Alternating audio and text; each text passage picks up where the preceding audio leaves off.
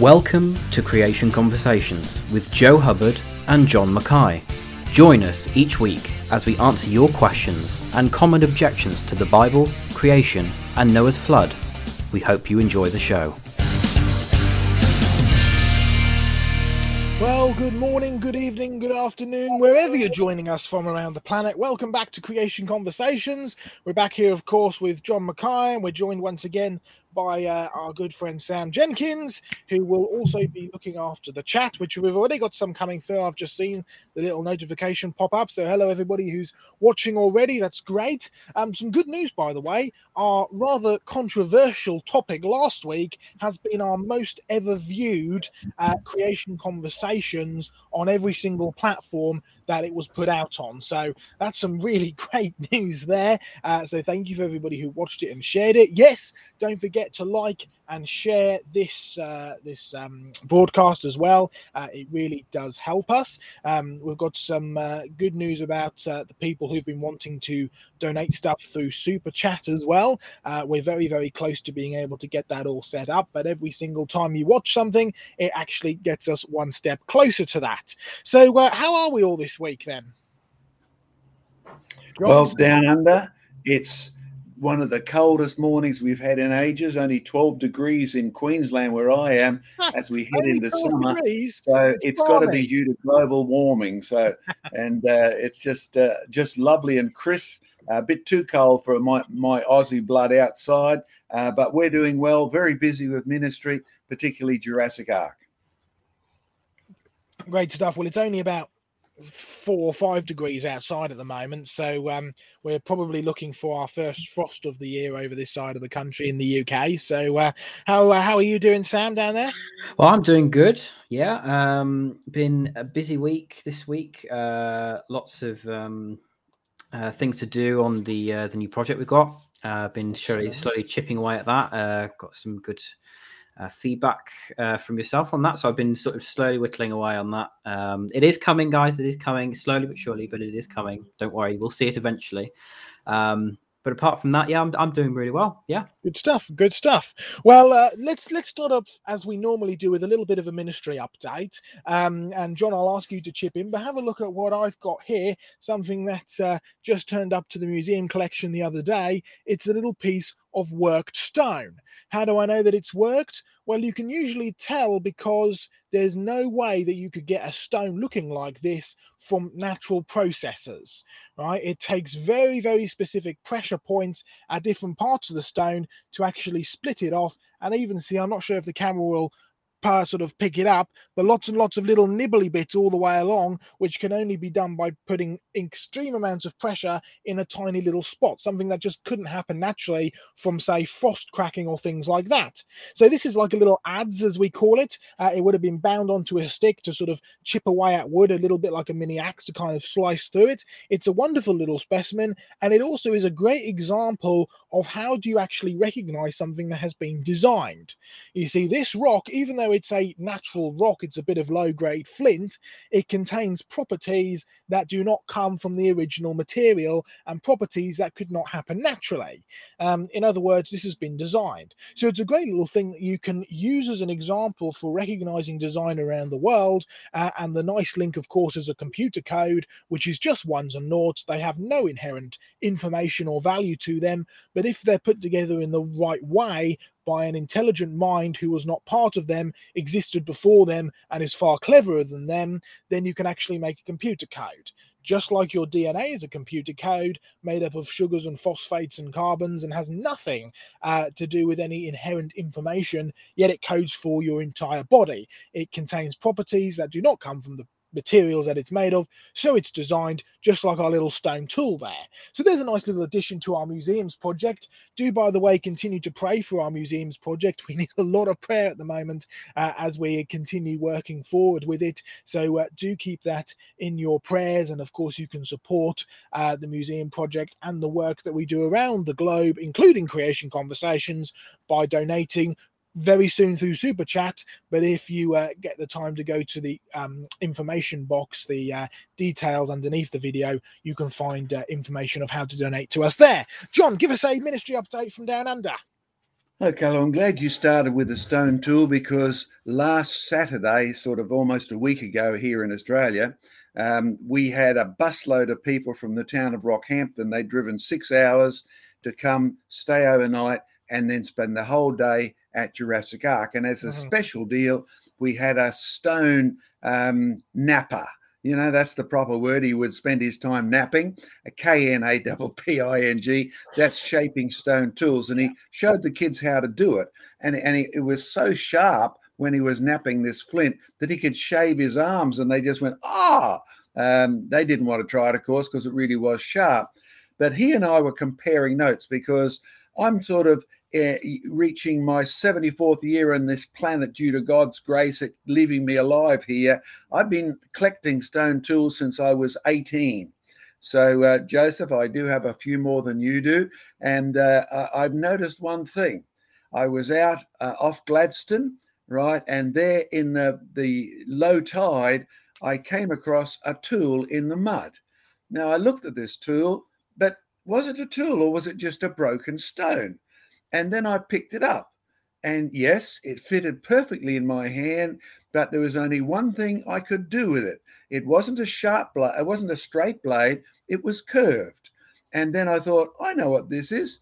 This is for opening oysters because we're in a big oyster bed. So I leaned down and I gave a test to my hypothesis. I put it on an oyster and flipped. And sure enough, it worked perfectly. But the interesting thing was it fitted my right hand. Now, the napper and myself, and he's becoming part of our ministry because he's fallen in love with what we do, and he wants to show kids how unprimitive you have to be to make a stone tool. Not primitive, not Stone Age. You have to be advanced in order to turn stone into a tool. And he and I have concluded one thing. I've got mostly right-handed tools. But every now and then I find one and I can't hold it in my right hand, but it fits beautifully in my left hand, which means somebody has added a property we don't even think of. They've added handedness. So some people are left-handed, but, you know, it's only a small percentage of the population. And both he and I have only ever found a small percentage of stone tools designed to fit in left hands. So human beings have produced their own kind, even in terms of right or left-handedness, and it even shows in the stone tools. But I'll tell you what, most of you wouldn't even think of doing that unless you are well equipped at A, making tools, and B, you recognize that some people couldn't use a right-handed stone tool, they needed a left-handed stone tool, and you figured out how to do that. So this is, again, not primitive, it's advanced, and it does reflect what Joseph said. It recognizes that the stone can't make stone tools, the stone can't recognize handedness any more than your DNA sugars can tell that they're left-handed or right-handed, even though they are only one sort, the only sort that fits the chemistry of the human body. Absolutely, yeah, and it's great stuff. We have another stone tool here that's been in the collection for a little while, and it's a little bit more, you might call it sophisticated. It's shaped a lot better. It's got a lovely edge on it on the front there, very, very sharp.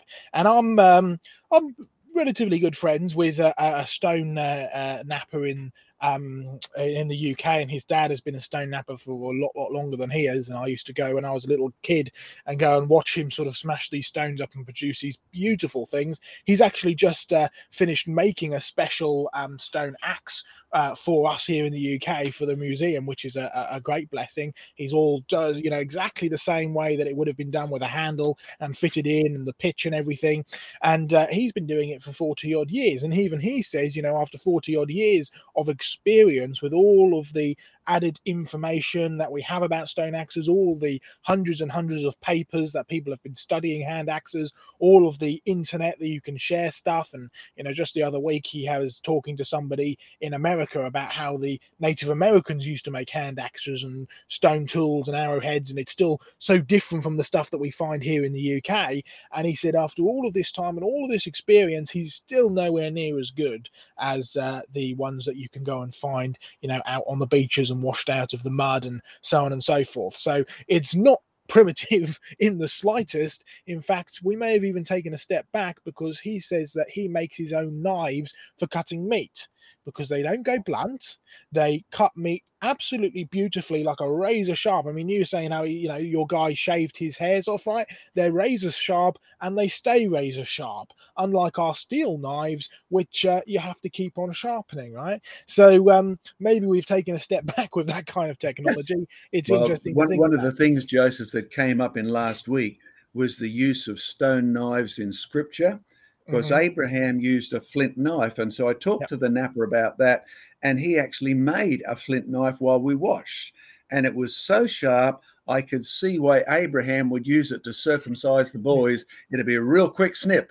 And as much as we smile at that and think that's thousands of years ago, the surgeons today prefer flint stone knives because you don't have to sharpen them. They are better than any steel edge we can get. There's one other thing we put into practice last Saturday, because we had a school ask us, can we bring 50 year ones? This is the little kids, you know, just finished kindergarten. Can we bring them to Jurassic Ark? And I went, oh no, we're used to universities. We're used to high school. We're used to upper primary.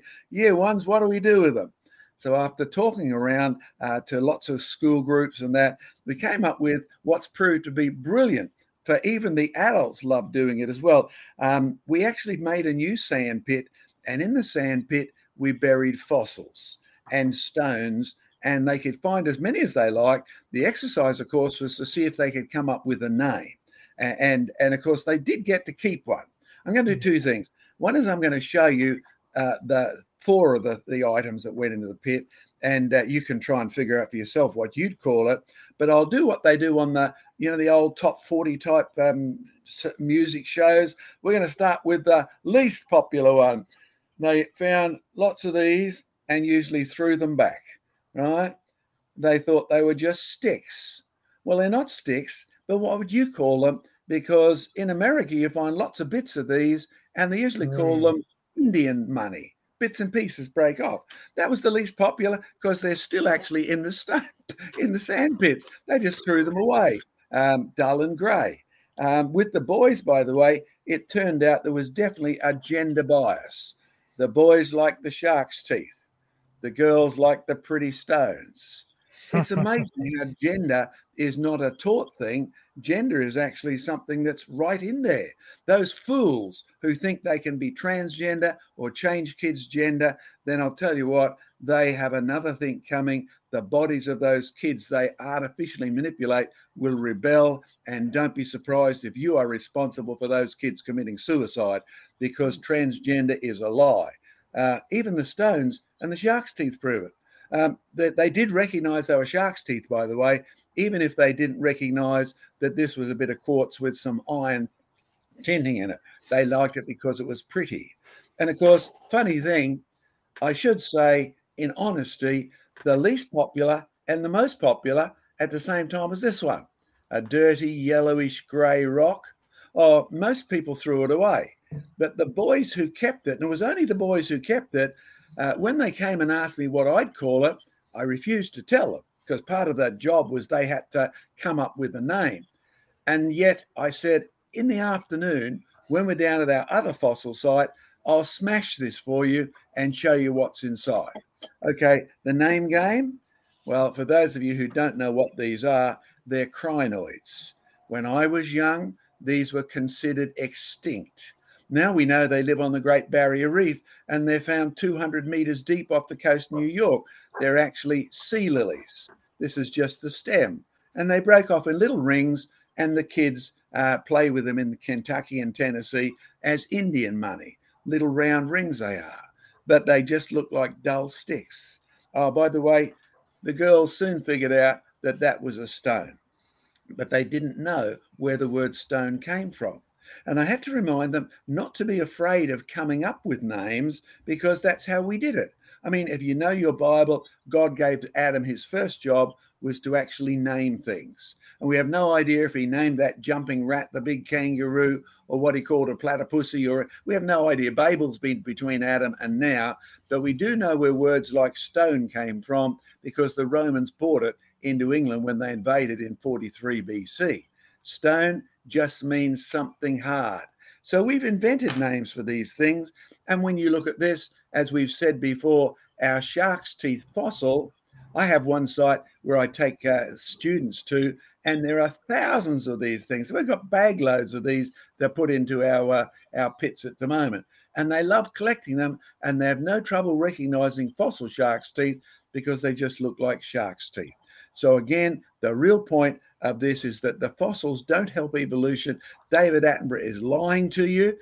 He glosses over it, and he should know much better. In fact, I'll be blunt, he does know. Oh, and this one, this little geode, when you smash it open, as dull as it looks on the outside, it's been a cavity in the ground, in a rock, and it's filled up with moisture, and the moisture has brought silica in, and the silica turns to crystals. So the kids love them because they're absolutely full of quartz crystals. And quartz, well, that's just an old word meaning very hard, harder than the stone even. So don't be afraid of making up the names. It's the first job God gave us. And whenever you want to know something's name, remember it's one of the evidences we were made in God's image, and he named the first man. Amen. Yeah, great stuff, John. Great info, great update. Okay, before we get, our topic tonight is this, revisiting this topic of why would a good God make bad things? In specific, why would he make things like, venom? Why would he make things like spiders with their nasty bites and their webs, which are so brilliantly designed to catch flies? Or are they? Why would he make scorpions and so on and so forth? But we'll get into that a little bit later. What I want to do first is to revisit the sort of practical side of what we were talking about last week. If you remember from last week, if you haven't watched it or listened to it on podcasts, yes, we're on podcasts now. Where can you find us, Sam? We're available wherever you can find a podcast. Hang on, I'll put up a graphic for you guys. Where's it gone? There we go.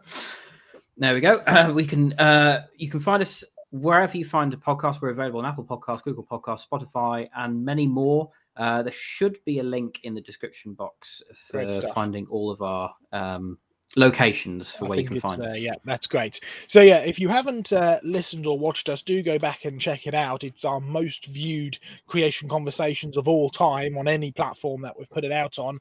We put it out on 2 platforms, on Facebook and on YouTube, so that's great.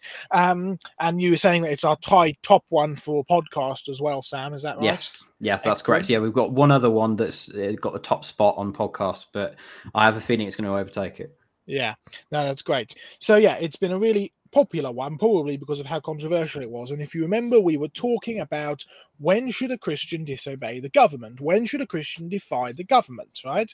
And we had to go way back into the history, and we used the UK's history as a model because the UK's constitution and the Magna Carta and the moral law which the country is founded on affected, let's face it, most of the rest of the world, because we were in charge of it, most of the rest of the world at one point, right? So it really pays to understand some history. But what is the practical side of this? In other words, what we want to look at tonight, and this is a question that we've had come up out of these podcasts and out of this presentation last week, is what should it look like when a Christian defies the government? Or another way of putting it is, how should a Christian act in times of persecution? All right. Now, I was in America for several months at the beginning of 2020, before or actually even during part of the initial lockdown. I was stuck over there. Right. So at the late part of 2019, early part of 2020, we were over there. And I stayed, one of the people that I ended up staying with had lots and lots of guns in their house. Which, I understand the reason why you might want to have guns. You have the right to bear arms, as they say, in America, and all of the constitutional reasons. But the interesting thing was, he said he was a Christian, right? And he said he wanted to have all of the semi-automatic rifles and assault weapons in order to keep the government in check. Now, to a British person like me, that was mildly funny, but I understand from a constitutional perspective why that is the case. Of course, the interesting question that springs out of that is, say the government is doing something wrong, is it a Christian's responsibility to go up in arms and actually charge at them? How should a Christian respond in times of persecution? What should it actually look like? Now, this is something which hardly any pastors have preached on. It's been something that's really lacking, I think, personally anyway, in the church around the globe, is how should you as a church, how should you as Christians respond in times of persecution? Now, the Bible, of course, is not silent on this. Both books of Peter, both of the epistles of Peter, go into how a Christian should act at times of persecution, but perhaps the biggest one is the account of Shadrach, Meshach, and Abednego, taken, of course, from their homeland, taken into captivity by a king, which God specifically said he had put in charge in order to bring judgment upon the children of Israel. I mean, just read the book of Jeremiah, right? The weeping prophet. It starts off by saying, hey, I have raised Nebuchadnezzar up to come and destroy you, to come and place judgment on you, to come and bring wailing and gnashing of teeth. All right, this was a king who was put in charge by God. The Bible is clear, and he brought destruction upon the children of Israel. And as a result of that, you had the captivity, you get taken into Israel, and then Nebuchadnezzar puts a big idol up, and he commands everybody to bow down and worship the idol. And everybody does, except for Shadrach, Meshach, and Abednego. Right? The three Jews. Now, what do they do to begin with? They go and they make a case against the king. They say, we can't do this because we believe in the one true God, and he says, do not bow down to any false gods, right? Do not make an idol and bow down to it. It's the second commandment right there. Right? And so they make a case to the king, they try and appeal to the king, and we have lots of appeals going on by Christians to governments all the time. Great stuff. But what happens then? The king, of course, gets angry and he says, you are going to be thrown to the fiery furnace. Now, at this point, did Shadrach, Meshach, and Abednego turn around and grab their AR-15 and charge towards the king, or whatever local weapon technology there was at the time? Right? No, they didn't. They had to submit themselves to the authority which God had placed over them, namely King Nebuchadnezzar. Now, they didn't follow through with the argument. They didn't follow through and say, oh, well, fair enough, we're going to go bow down to the argument. They certainly defied the king's instruction, but they were still subject to him and his authority having been placed there by God. And the result, they got thrown into the fiery furnace. And even they admitted that God may very well not choose to save us, but we're still not going to obey your evil command. But we will be subject to your authority by being thrown into the fiery furnace by the king. Of course, God did save them through a miracle, and they came out completely unharmed, even though the furnace was so hot it drew the guards in, right, and burned them alive as well. So it makes an interesting case, and it makes an interesting question too. What is the practical side of things for Christians when it comes to defying the government? So that's what we're going to have a little look into first this evening. John, do you want to start off with any comments? Because you've had a pastor contact you recently. Yes, I have, and I'll get to that in a moment, but I'll throw in Daniel in your discussion and put a memo in about believers in high places, because as much as we treat Daniel, Shadrach, and Meshach, and Abednego as ordinary people, they were anything but. They had been set aside by the king's helpers as wiser than all the other kids, as smarter, as healthier. They're given the best diet, etc. And in reality, you get young Daniel and Shadrach, Meshach, and Abednego are at the top of the pile, and they chose to take a stand for the God who'd created everything.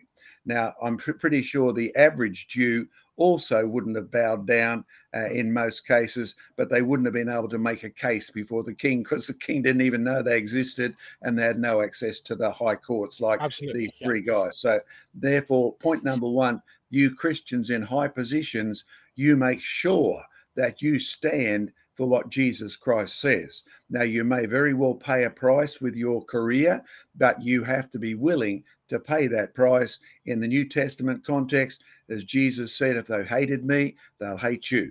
And he said, unless you bear your cross and follow me, you are not my disciple. You are not worthy of me at all. So they're swapping from Old Testament, New Testament. So if you're a Christian in high position, stand and be counted. Please, there is nothing more important, particularly at this moment. Now, to throw Daniel into the well, he didn't make it into the fire. He made it into the lion's den. And I still remember when I first became a Christian, not that I grew up in Sunday school, but there was a popular chorus in those days called Dare to be a Daniel, Dare to Stand Alone. Now, in our world out here in Australia, those of us who are taking a stand on abortion or on homosexuality or on transgender are very often alone, even in the churches, right? And so what we've had to do is say, well, here's what God says, not my opinion. We had one famous footballer who made only one little mistake in taking a stand against homosexuality. He didn't attribute what was said by him to the Apostle Paul. It came back on him and they said, what right have you got? And basically lost his career over it. But he was willing to take that price. Now, Daniel, of course, was a guy who perhaps went a bit further than most of us would be willing to. He was supposed to not pray openly to his God. He was supposed to only seek favor from the king. And so what he did was he went home and he decided every day he'd continue to do everything he'd done before. And he would throw open his window and he'd look towards Jerusalem. Now, you and I may not have to throw open our window and say, come on, the king's agents, here I am, spot me. I'm pretty sure if he'd have shut his window, they would have said, what's he doing behind there? Is he plotting rebellion? Because either way, he was hung, drawn and quartered by sticking to what God had actually said. But he was willing to publicly be counted. So again, you and I and all of those people are out there. If you are in any position of influence at all, now is the time to be counted, because next year may very well be too late. 2 years from now, we may all be forced to vote transgender, to all be forced to have a number, all those sort of things that are in Scripture in an interesting way. Now, to get to this letter that Joseph referred to, and it's a good launching point to actually flip into something coming up in the future. This pastor has now read the first 2 sermons, because I sent to him last week. You may remember I broadcast from up near our Jurassic Ark. Mm-hmm. And again, if you haven't been to Jurassic Ark online, go and have a look at creationresearch.net, flip through, search the museum, see some of the things we're doing. And you can even get kids' books now featuring our dinosaurs and our cartoon characters and my grandkids visiting Jurassic Ark. They're fabulous. They've got interactive technology you can get, and you'll love those sort of things that are available. But this pastor actually got my notes, because I sent them personally to him. And Joseph, you're going to make those available to people? Those will be available hopefully this evening. We're close to putting them up. I'm going to add them to a web page to our UK site, and then add it into the description of both last week's video and this week's video. So you'll be able to get that. We've just now received another email requesting it as well. So they will be up very shortly. Now that's good. Now they are sermon notes at the moment, even though we've had a request to turn it into a book. And we have one young lady working on editing my sermon notes, because Aussie sermon notes can sometimes be a little brief, but they will get you from end to end. And anyway, he sent back another question. And his question was, well, in my church, we have pro-vaxxers, anti-vaxxers, pro-maskers, anti-maskers. And overall, there's almost a judgmental attitude sneaking into the Christian church in his country. We notice the same out here. And I'm pretty sure the devil's found a nice way to divide the Christians, because instead of saying, well, come to our church and hear the gospel, the first question on one man asked that I know, have you been vaxxed? Well, you can't come here if you haven't. And you think, oh, what a way to get invited to church. And then there's one poor lady who, because she had asthma, went to a Bible study and she basically got kicked out because she wouldn't wear a mask. And no one was interested in the fact that she had an asthma exemption. And I thought, no, the devil is playing games with God's people here. Instead of having wisdom, they're just bluntly acting in a way a pagan secular institution is dictating to them. So his letter was, can you give us some advice on how we are to react in accordance with God's word? And in fact, Joseph, in our discussion beforehand, we decided that, yes, we will. And I told him, hey, I've got to preach Sermon 3 yet, which is all about this, because we have actually preached Sermon 2 and Sermon 1 in 2 different churches. and we preached it last Sunday night, open air in Jurassic, and it worked brilliantly. So now we're going to do sermon 3 and those notes. We're going to touch that next week, Joseph, I believe. Yeah, I think if you're available next week, I think that'd be great to go on to next week. I mean, we've got loads of topics we can obviously go into. We're by no means slowing down, and we're also getting some guests on and stuff in the future, so that'd be good. But yeah, I think next week, this is something that is really vital to be sorted now. And I think that it should be, we'll deal with it next week. We'll delve into sort of part 2 and 3 kind of thing, and look perhaps a bit more at the practical side of things when it comes to when a Christian should or shouldn't obey a government, and how that should look like for Christians. Because, without going into too much detail about eschatology or the end times, because of course we don't deal with controversial things like that with creation research, we are certainly moving towards Jesus coming again, right? And have been ever since he promised us that it would be very soon. So we're moving towards it, and it should be something that pastors and Christian leaders should be talking about and not getting hyper emotional about, because as soon as you get hyper emotional about it, you tend to deviate away from scripture and get onto sort of personal convictions. So as much as we all hate the whole COVID and vaccine and government limitations and so on and so forth, where do we draw the line between, okay, this is now where we are called to be subject to our government and obey our governments, and here is where we actually have to defy them because it goes against what scripture clearly teaches? And if that's the case, if we do have to go against them because that's what scripture clearly teaches we should do, how should that actually look like? What is the practical side of disobeying the government? So I think it's a vital topic that we need to do. I think we should definitely deal with it later, and I think that it's interesting to make historical comparisons, because we were talking about this, John, just before we went on live, about being able to compare Canada, the UK, and Australia, because we all have essentially the same constitution, or the closest thing that we have to a constitution. We essentially have the same foundation of law, and we essentially have the same moral system originally based on the Bible, if not anymore. You can't really make too many comparisons with the US of A, mainly because the United States of America is actually founded on the French Revolution, and the French Revolution themselves is founded on the pagan Greek ideas, where evolution really started to take off. So can we just try and draw a quick comparison, John, between what's going on in Canada and the stories we've heard of in Canada, what's going on in Australia, and what's going on in the UK, and seeing how they all kind of tie together? Well, to summarize a bit of what you just said, we will have to discuss in that whole program, do we get to a situation like Oliver Cromwell, who actually kicked out the king and chopped his head off? Do we actually get to George III versus George W., the Washington man, all of whom were English and had a Christian ethos, kingdom sort of style, and now they appoint kings for only 4 years at a time? And the answer has to be yes, we have to deal with both of those extremes. But to tell you, to run a quick check on it, we have in Canada at the moment churches going underground for the first time in their whole history. Because I was talking to a preacher yesterday who said, I'm now preaching underground. Now, I'm pretty sure you're going to start to see that sort of thing in England if your government gets tougher, but they've done, my opinion, a marvellous thing, declared COVID to be just another flu. Let's get on with it.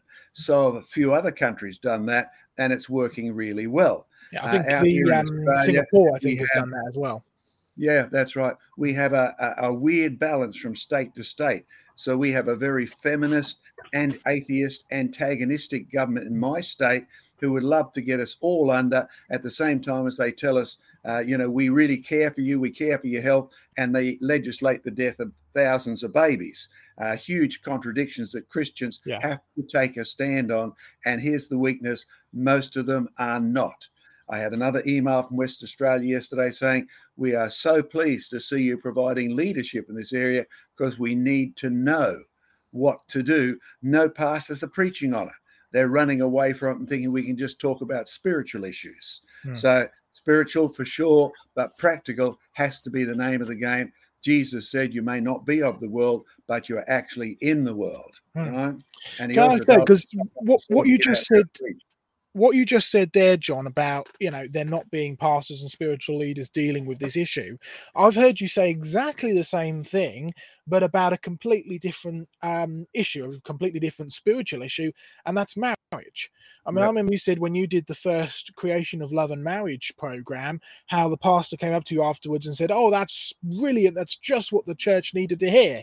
And you go, "Well, why haven't you preached it for?" And he said, "Well, they'd kill me, you know, but they need to have somebody actually tell them these things." So you need to have people who are willing to stand up and actually preach the word of God and give a biblical perspective on these spiritual things. Because look what happened when the church stopped preaching on marriage.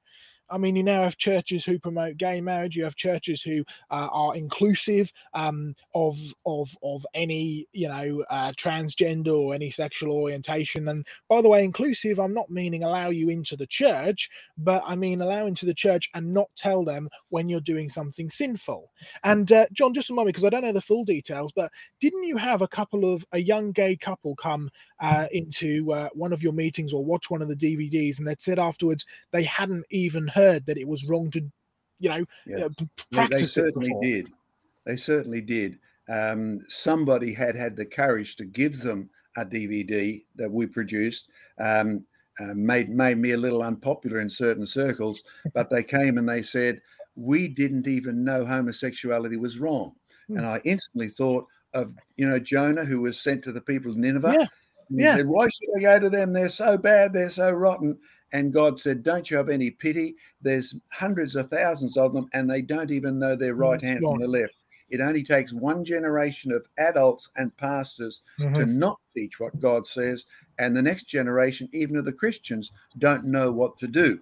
We have a lady out here who runs a ministry called Binary, and she really deals with her sadness at particularly the young girls who are being told they can be men. And she's really trying to deal with that issue and says, "I can't get pastors to support me." Right now, they regard it as too radical, too right-wing, et cetera, et cetera. But she's really only telling the truth, but to a culture that's grown up without the truth on sexual matters for a long time. Now, at the other extreme, our New Zealand rep actually took the DVD I did and gave it to a doctor who was a mother of some boys who'd just become homosexuals. Now, this was in a church, right? And the mother was actually encouraging the boys because it was just a medical issue. And we had lost sight totally. No, here's what God says, regardless of what you think the genes are, regardless of whether you think you're born like that, the Bible says. Now, that's what we encourage any of you young men out there who are worried about this. Look at what God says, regardless of what your feelings are. Find out what the Bible says, whether it's about alcohol, drunkenness, theft, or whatever. It doesn't make any difference. What God says, go with it. It'll always prove to be right, even if it makes you unpopular. But those things will all come up in that issue on government authority because it touches everything. Where do you get married? How do you get married? Can the pastor do this? Must the government supervise it, etc.? Yeah, absolutely. And it's stuff that scripture is exceedingly clear about. Yet it seems to be hardly ever touched on by Christians and Christian leaders and pastors. So it is sad. What I think we'll do before we move on to our next sort of topic, which is supposed to be our main topic tonight, but we've spent a good deal of time on this already. Sam, I've seen a couple of questions coming in, especially I think I saw one about false prophets and stuff. Can we just run through a couple of questions about this topic before we move on to our next topic, which is of course bitey things and stingy things, which may make it easier to deal with these questions now. So what have we got in the chat going on, Sam? Yeah, certainly we've got a lot of people watching, so good to see everyone here. We've got George, good to see you, buddy. Stacey, Keith, Esther, Ryan, good to see you all. Right, let's have a look, see if there's any questions here. Let's have a look. There was one I did see just now. This one here. May I ask what the Bible says about false prophets in the end times? What are the signs of false prophets to look out for? I think, Great question. Yeah, it is very interesting because it's if you look at sort of a typical sort of one chapter that springs to mind is Matthew 24, but there's only really one real verse on it. It says it's in verse 11 of chapter 24 Matthew, and many false prophets will arise and lead many astray, and that's sort of all really that says on that topic. So it's very interesting that you've brought that up. False prophets are mentioned quite a few times.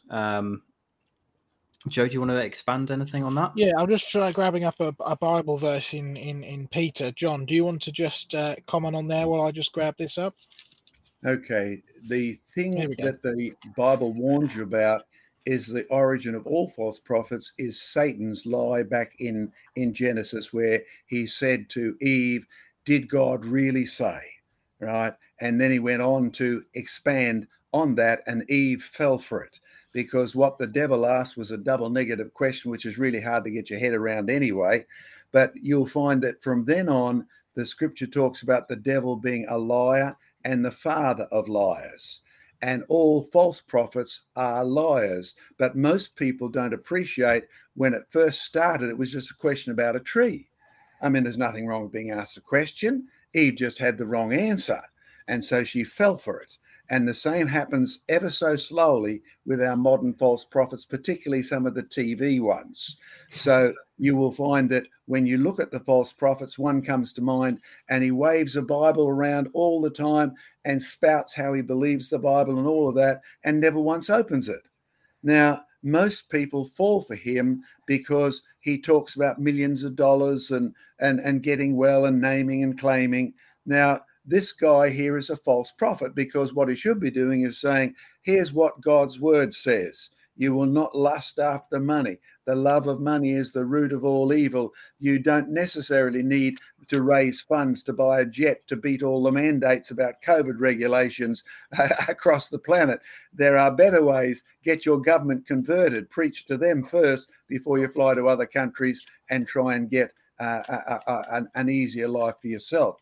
But there's an even more subtle way, because there's a false prophet spirit that's called the Jezebel spirit in scripture. And you may remember Jezebel, queen back there, very evil queen, sought all sorts of subtle ways to alter the route of the church. And as much as people don't like talking about the dark side, the occult side, I've crashed with it a few times. You stand for Jesus, then you'll sooner or later clash with those who are either possessed of spirits or influenced by satanic thoughts. And here's one thought. I interviewed an ex-Satanist. He'd become a Christian by the time I met him, and his job as a deacon in the church. Did you catch what I just said? He penetrated the church. He said everything he needed to say. And I said to him, well, listen, you became a member of the church. How did you do that? They require a testimony. And he said most Christians wouldn't recognize the devil if he walked into the room with a Bible under his arm, which is how he comes. And he said, I would get out the front and say, I'd like to say how the Lord has made me a wonderfully new person. Believing in the Lord has changed my life. I accept everything he's done and all his word being true. And he said, the average Christian doesn't know that their Lord is Jesus. His Lord is Satan. And he'd never named his Lord once. Mm-hmm. And then he said, we've got all sorts of tricks. He said, what we'll do is we'll actually get the church to get sidetracked on the mechanism instead of the message. So we have a big event coming up. Let's get the choir in prime condition. We normally have the choir meeting after Bible study, but we need to improve the choir. So cut the Bible study out this week and make sure the choir is doing really, really well. And then that becomes the habit. Finally, there's no prayer meeting, and our strength is the Jesus we pray to, not the quality of the choir. So most false prophecy is already in the church, and you need real wisdom. I remember talking to one preacher who came to me one day and he said, John, the Lord has taught me a really good lesson. He used to be high up in the name it, claim it, the healing ministry, etc. He said, everybody that God has used me to heal, in the end, they've died. It was far more important that they got saved. Now, you should have realized that when 10 lepers came and only 2 came back, right? The healing ministry Great, wonderful. God does do that. But in terms of overall contribution to people getting saved, it's always, from Jesus to the present, has always been a minimal event. Preaching the gospel, getting people saved, is the maximal event, no matter how healthy or sick your audience happens to be. So I'd encourage you, false prophecy is already in the church in a big way, and it sidetracks us from the whole of God's word. So hence, right from the start, when we got into creation research, it's God's word is true from the beginning right through to the end, and you must preach it, preach it, preach it. So that's my first clue in this whole issue. Yeah. Let's throw in a few Bible verses. Let's start with the Romans chapter 1, and talk about, well, what are some of the signs of false teachers or false prophets, or at least signs of those who don't follow God, don't follow Jesus? Because false prophets and false teachers, even though they masquerade as Christians, they ultimately are servants of Satan, just like the rest of the world. So what's the main or some of the ways that you can recognize this? Well, Romans actually tells us in Romans chapter 1, it says that because they knew God, they did not glorify him as God, nor were thankful, but became futile in their thoughts, and their foolish hearts were darkened. Professing to be wise, they became fools. And what did they do? They changed the glory of the incorruptible God into an image made like corruptible man, and birds, and four-footed animals, and creeping things. Therefore God gave them up to uncleanliness in the lusts of their hearts, to dishonor their bodies among themselves, who exchanged the truth of God for a lie, and worshipped and served the creature rather than the Creator. If you're worshipping the choir rather than the one who created the choir, then you've actually got a bit of a problem there. Now, if you want to go an in-depth study, 2 Peter chapter 2 all the way through to the beginning part of chapter 3 goes in depth about how to recognize a false teacher. But let me tell you one particular one which has creeped not into secular circles, but also into the church, where it talks about in 2 Peter chapter 3, it says, knowing this first, that scoffers will come in the last days, walking according to their own lusts, and saying, what? Where is the promise of his coming? For since the fathers fell asleep, all things continue as they were from the beginning of creation. But this they willingly forget, that by the word of God the heavens were of old, and the earth standing out of the water and in the water, by which the world that then existed perished, being flooded with water. But that the heavens and the earth, which are now preserved by the same word, are reserved for fire until the day of judgment and perdition of ungodly men. Now, the whole point that Peter's making is very, very simple. As soon as you start saying, well, the present is the key to the past, the way that we are, walking, and the way that we are experiencing things today is the way that we should absolutely run church, you've got yourselves a problem. We need to look to the past, namely to Scripture, which was written by revelation of God in the past, to actually look for, place our doctrine, to build our doctrine, and to build our way of teaching and our way of, even down to the practical side of running churches. What false teachers will do is exactly the opposite of that, and you shouldn't be surprised, because they're mirroring the lie which Satan pushes, which is the exact opposite of the Bible, which is the present is the key to the past. By the way, you've probably heard of that phrase before. That phrase was sort of thought up and promoted by Charles Lyell, whose entire aim was to remove any concept of God out of people's thinking. He wanted to remove Moses from science. He wanted to remove Scripture from science, and not only did that affect secular science in terms of things like millions of years and evolution, and we've spoken about that plenty of times, he actually managed to con the church into accepting this philosophy, and that philosophy can now be found throughout the whole of the church, is particularly in false prophets or heretical teachers who adopt that philosophy in every aspect, not just to do with creation and evolution, but also into how do we run church, how do we establish our doctrine, and how do we actually progress forward. So there's a few words for thought there as well. Can I jump in quickly as well?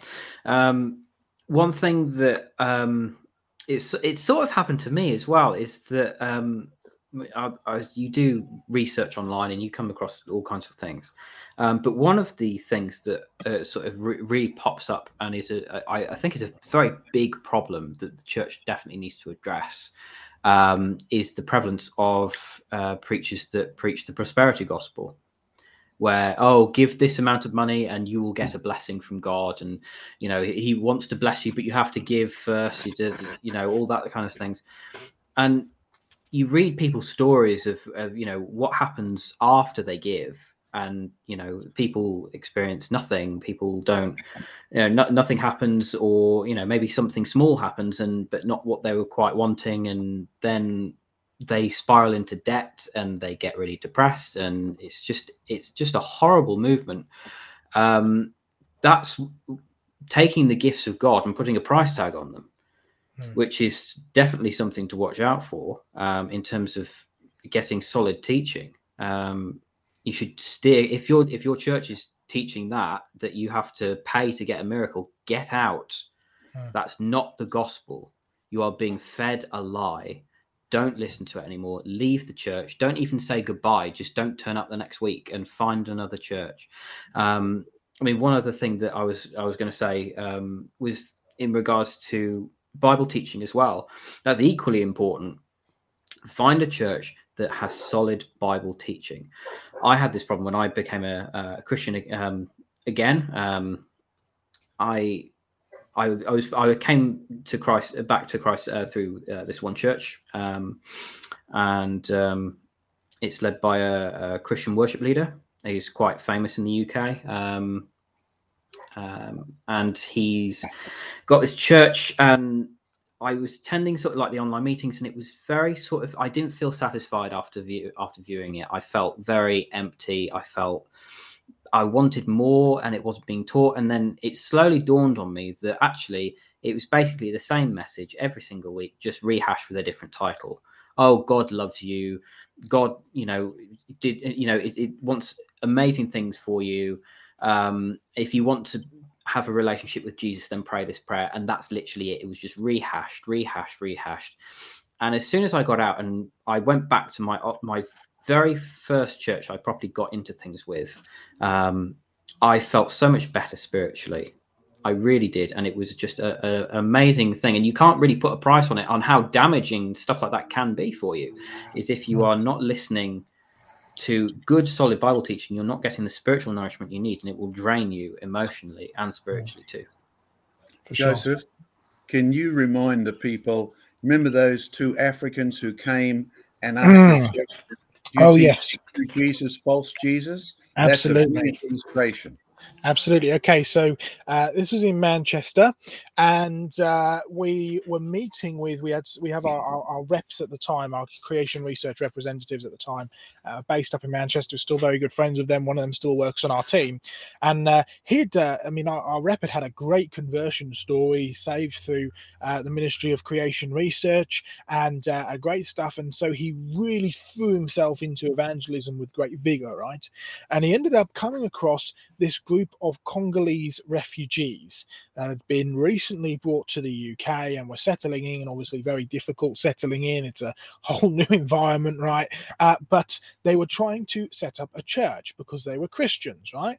And the leader, his name was Thierry, he was a very, very hungry person, hungry for truth, hungry for scripture, hungry for teaching, but he was the most advanced, if you like, or the most spiritually mature out of the whole group, right? So he was kind of their leader, the guy in charge, and so on and so forth.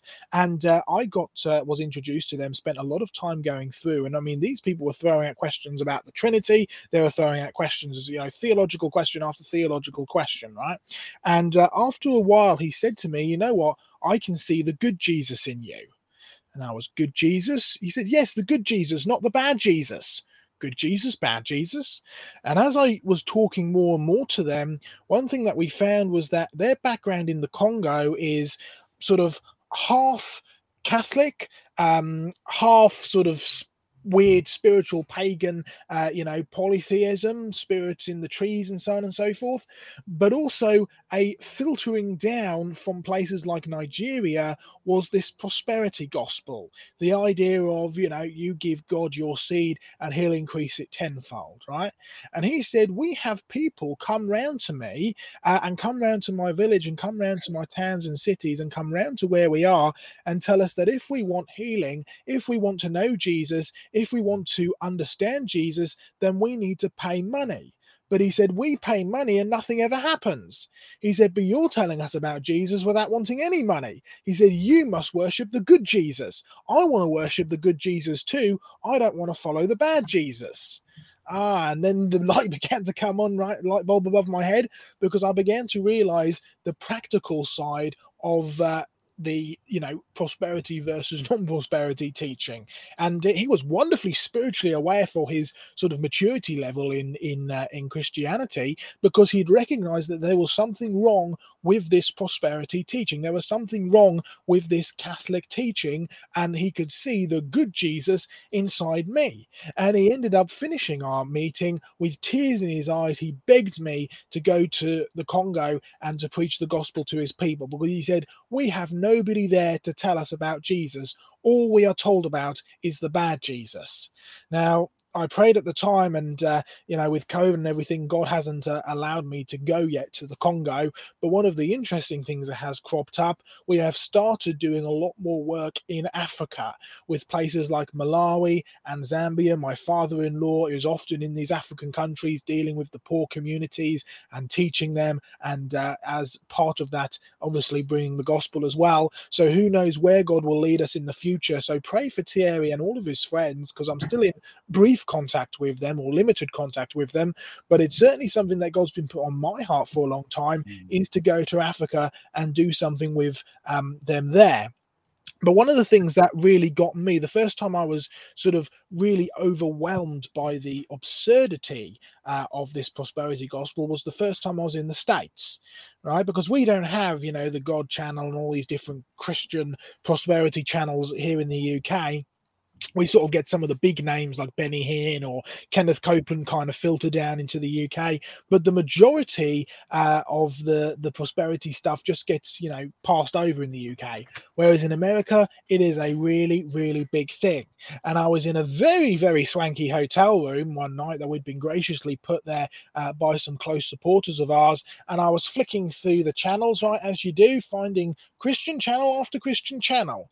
And in each one of them, they were exactly the same. You need to send us money in order to actually receive blessings from God. And in one particular one, it made me laugh and then made me genuinely cry, was because the first sign that came up was, have you got a request for prayer? If you have a small request, it'll cost you $20. However, if you have a big request for prayer, something that God has really got to act on, you need to send us $50. And then we'll be able to pray for you. And he was saying, don't delay now, just do it no matter what. God wants you to deal, God wants you to get rid of your debt. He's going to get rid of your debt for you, but you first have to pay us $60 in order to allow God to get rid of your debt. And I'm thinking, what is going on? And then the funniest / saddest thing came up when a little bar came across the bottom, and I've got photographs of this, by the way. I took photos at the time where it had a disclaimer where it said, just because you donate to so-and-so ministries.com, this doesn't necessarily mean that God will act upon your seed. Blessings are a gift from God, and the so-and-so.com cannot guarantee any specific blessings will come to your door. Now, if you're having to put a disclaimer on your teaching, you probably shouldn't be teaching it in the first place. Joseph, just to put one thought there, it's probably a good place to finish this bit of discussion. If Sam's got another question, or you want to proceed with the snakes and those sort of things, Jesus said, and it always impressed me coming from outside the church, freely you've received, freely give. Now, the gospel cost you nothing. It cost Jesus everything.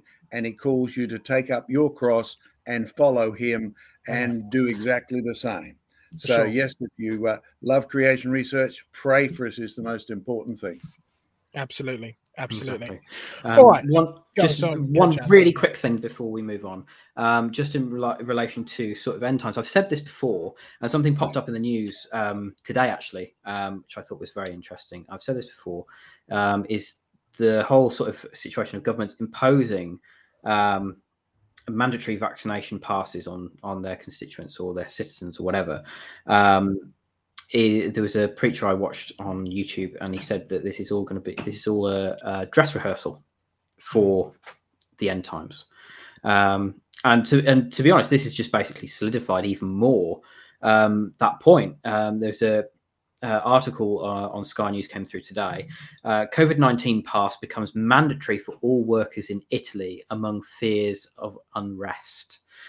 Basically, the article is just talking about how every single worker in Italy will need to have a COVID-19 vaccination and also a pass that they can show. Otherwise, they could be fined, and also they can lose their job or be put on leave with no pay. So this is all just a big it's just a big dress rehearsal. This is just setting the stage to see, it's sort of testing the waters to see if people will take it, if they won't. And I'm convinced beyond a shadow of a doubt that we are far closer than we were 2 years ago to the coming of Jesus. And that's a good point to remind them. Next week, we're going to deal with how does a Christian respond to these things. So thanks, Sam. Yeah, absolutely. All right, let's move on to our next topic, John, because it's sort of going to be kind of a little bit of part two, or we're going to run through a few bits. I've got some nice, pretty pictures to pull up in a minute, because for those of you who don't know, part of my background, certainly academic background, was that I worked as a zookeeper for 6 years. So we're completely changing topic now, and we're going to talk about those. Why would a good God make those creepy, crawly things that seem to be made to kill and to bite and to scratch and to sting? Right, all these nasty kind of things. So, John, give us a perspective of Australia, because in the UK, yes, okay, we may not like spiders or snakes, but we have fairly tame creatures as far as it goes about biting and sticking and stinging and so on and so forth. What's it like in Australia? Okay, I'm at the service station. It's sort of just past sunset, so getting a little hard to see things in that sort of twilighty effect. In Australia, for those of you who don't know, it's either daylight or it's dark. There's no long twilight, what you're used to in England or America or Canada particularly. And so we were just getting to the point where the light was switching off in the sky, and they really didn't have lights that would match that come on straight away. So I'm at the petrol pump. I'm pumping fuel into the car. I leaned on the top of the roof, and all of a sudden I saw a big shadow run right across my arm, stop, and then go pow, pow. And there were 2 sets of fangs side by side. And all of a sudden, I didn't feel very good at all. Now, I suspected this was a tarantula of some sort, but I thought, well, the doctor's is just down the road. That's where I'm heading. I got a car, I'm getting down there. And I got to the doctor's, and basically he said, what sort of a spider was it? I said, well, it's dark. I said, I can't really tell you. And I didn't catch it. He said, I'm going to have to give you antivenin for everything. Now, I'll be honest, I think that was overkill, because I was then sick for 3 weeks from the antivenin. But he did warn me. He said, if it was this spider, he said, it will keep coming back. He said it recycles in some way. We don't know how, but he was right, because you would get this sort of cold, nervous, muscular, something went wrong with your whole body, and you knew you had an attack, and that went on for month after month after month. So despite the illness from the first couple of weeks, I didn't die, obviously, but it certainly did recycle. So don't be surprised when people come to Australia, they are frightened of our spiders. The biggest one we have problems with is the one the Americans sit on, because they find it hard to believe we have spiders that build hidey holes in the grounds. And so treating an American backside for a spider bite is rather difficult. You can't put a tourniquet on it or anything like that. So watch out for our funnel web spiders. But you grow up in Australia, and basically this is part of your bush law. As you grow up, your parents, responsible parents outside the city, will teach you this thing. Sadly, as Australia becomes a more citified place, most of the city kids don't know this. And so you find increasing numbers of bites and things like that, and ignorance of the general sort of effect. We have a lot of, as summer comes on and the wet season begins to move in, you should see the reports of people calling snake catchers. We have professional snake catchers who you ring up and they come and remove the snakes from your yard. But as most of them will tell you, they're harmless pythons. You can drape them around your neck. You can make pets of them. You can pick them up. I've got one that's about 10 to 12 feet, 3 to 4 meters in my backyard, and he shows up every now and then. Of course, when his big brother, who's a big black water python, shows up, then I treat him with respect. So what you find is most snakes in Australia do have venom. Some don't have any venom at all. They're the strangulating ones like the pythons. But even the ones that have venom are not actually a problem to you unless you are aggro to them, unless you stomp on them, unless you sort of ill-treat them. They'll bite you if you, first of all, do something bad to them.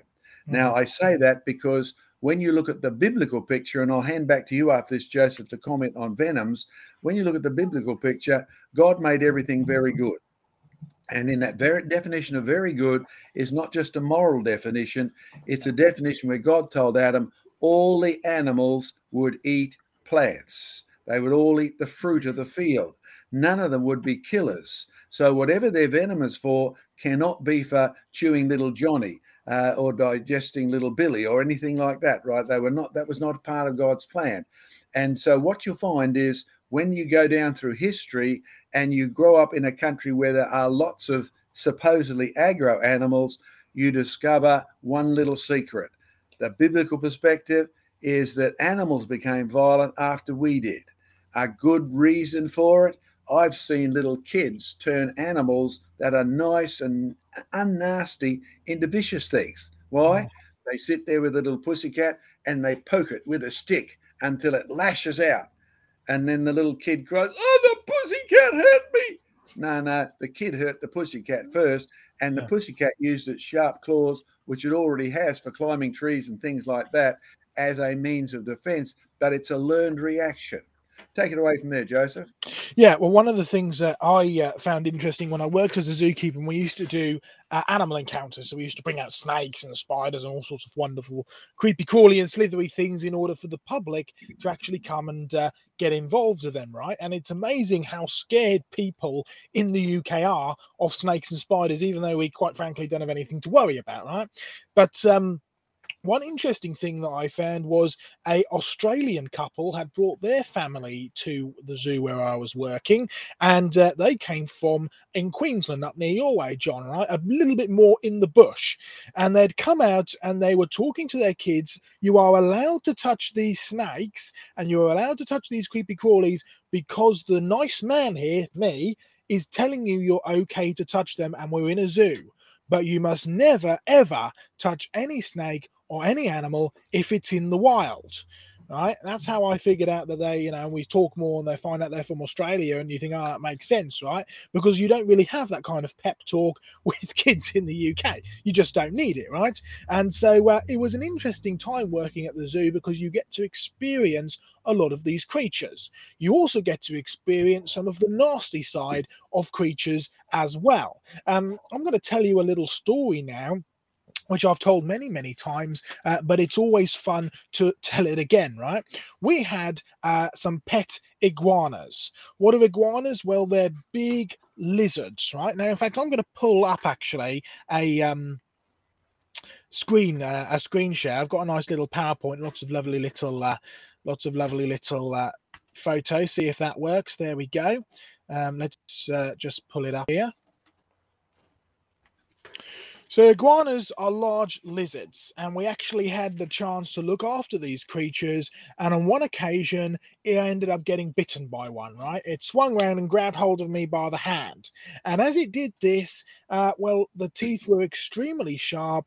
They were extremely, serrated, backward-pointing teeth, sunk into all of my flesh. And as I prized the mouth open and pulled it out, what I noticed over a few days was that actually it began to puff up.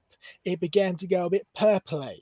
And recently, and I'm only talking about in the last few years, 3 to 4 years, we've discovered that green iguanas actually have venom in them. They have a mild form of rattlesnake venom. So when you get bitten by them, the venom reacts and you end up getting toxins running through your system. One Deadly Bite is what I've called the presentation. It's a presentation we've done many times, and it deals with this topic of venom. All right, there's a snake for our American viewers. It's the Western diamondback rattlesnake. It's a pretty nasty creature. It shakes its tail. It's got some pretty deadly venom in its fangs there. Stuff that you really don't want to get bitten by. Of course, the question is, why would a good God make such a bad thing? Now, there are lots of questions to be asked. You can ask the question, why would God create venom? You can ask the question, is venom the result of the fall? You can ask the question, could venom have had a different use than what it's currently used for?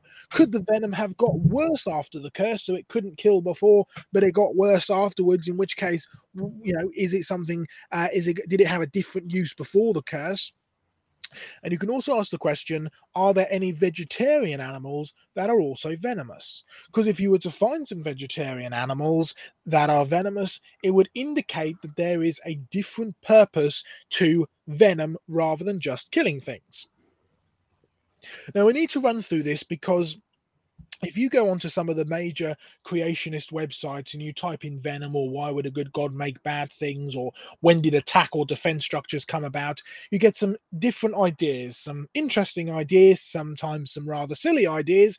But here are some ideas, creationist ideas, Christian ideas about the origin of venom.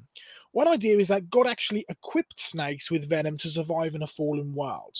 In other words, God knew that the world would need to be cursed, that Adam and Eve would sin, and so God equipped snakes, and before he either controlled them or he, because man had dominion, they didn't bite and didn't inject venom or anything like that, but God equipped snakes with the purposes of being able to survive in a fallen world. Another idea is that venom was not actually created until after the fall, because venom is a bad thing. It kills, so it wouldn't have actually come into being until after the fall. One idea is that venom just arose naturally after the fall, that it is just a case of mutations or so on and so forth, and it arose by itself after the curse had come on. And the other idea is that God actually designed snakes to kill, but he physically limited their killing ability before the world was cursed. Now, every single one of these ideas, I will stand up today and say they are wrong. And the reason that they are wrong is because they are all based on the same assumption that people like David Attenborough and Richard Dawkins base their assumptions on. And you can find some of these ideas, by the way, in major Christian and creationist organizations today. What's the problem? Here it is here. Sir David Attenborough, Life in Cold Blood. Great program, by the way. Stunning visuals and film work. And, well, have a look at what he said here. Snakes are the ultimate killing machines. You do realize that every single one of these ideas is based on the assumption that venom is designed to kill. Every single one of these assumptions or ideas is based on the assumption that snakes are designed to be killers, that snakes are equipped with something in order to kill. You're actually taking the same standpoint that people like David Attenborough and Richard Dawkins and the atheists take if you try and promote these ideas. What you need to do is make sure you're starting from scripture, starting from that basis that everything that God created was very good, and actually move forward from there and apply scripture to the real world and not the other way around. This is what evolution says. This is what Richard Dawkins and David Attenborough and the atheists believe. They believe that in the beginning there was the Big Bang, and all by itself, hydrogen turned into compounds, they turned into molecules, they turned into microbes, monsters like the dinosaurs, man, and onwards and upwards. In other words, it all happened by itself. There was no need for a special creation. In fact, if this is true, then a special creation is unthinkable. Of course, what's the solution?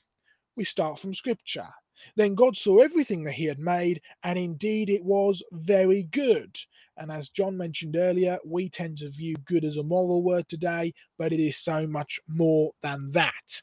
In the beginning, God created everything perfect. And then Adam and Eve sinned. Eve was deceived. She was tricked by the serpent into eating the tree from the tree of the knowledge of good and evil.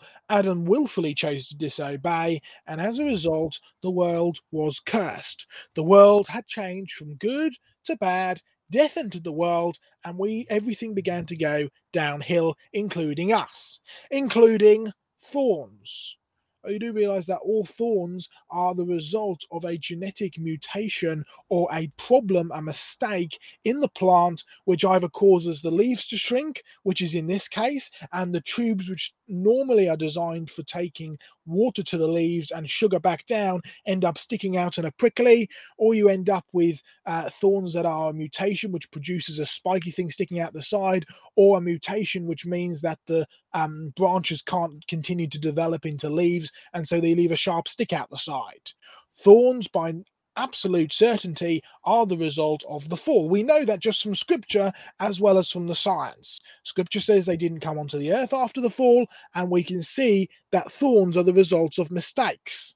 Thorns and prickles are the result of problems. Thorns and thistles are the result of a very bad world. Nasty, spiky things. Including these examples that we actually got from the UK. And we even found some newer thorns just the other day in Castleton around the Peak District, some rather fabulous thorns. And it makes a very important point. If these thorns are, in the fossils, which they are, they're buried in the rocks, then these rocks are not 380 million years old, as the secular scientists like to say, but they're actually less than 10,000 years old. Because according to the Bible and according to what we observe about thorns, they are the result of a mutation, they are the result of the fall, therefore they didn't come onto the earth until after Adam sinned, therefore they were not on this planet until after man was on this planet, and these rocks have to be very young indeed. Wonderful fossils from all over the world. Okay, let's talk once again about this creature here. This is a green iguana, the one I was talking about earlier. Oh, actually, this one was the friendly one. We had a nasty one called Hannibal. I didn't name him, by the way, and he was the one who bit me.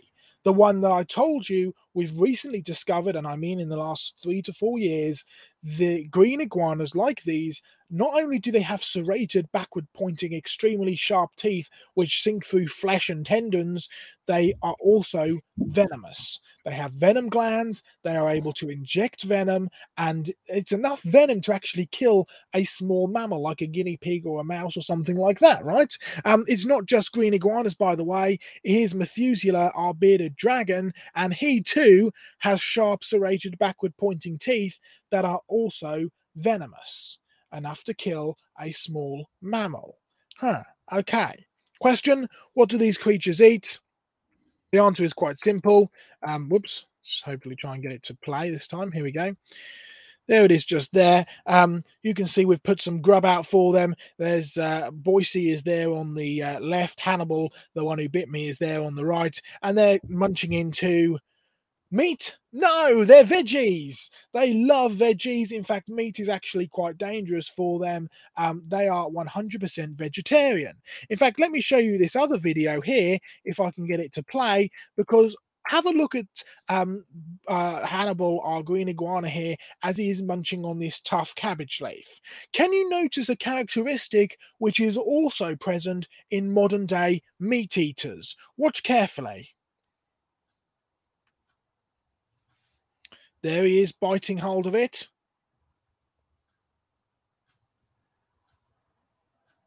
And there he is, swinging his head side to side to rip off a chunk of the tough cabbage leaf. Now, John, are you there?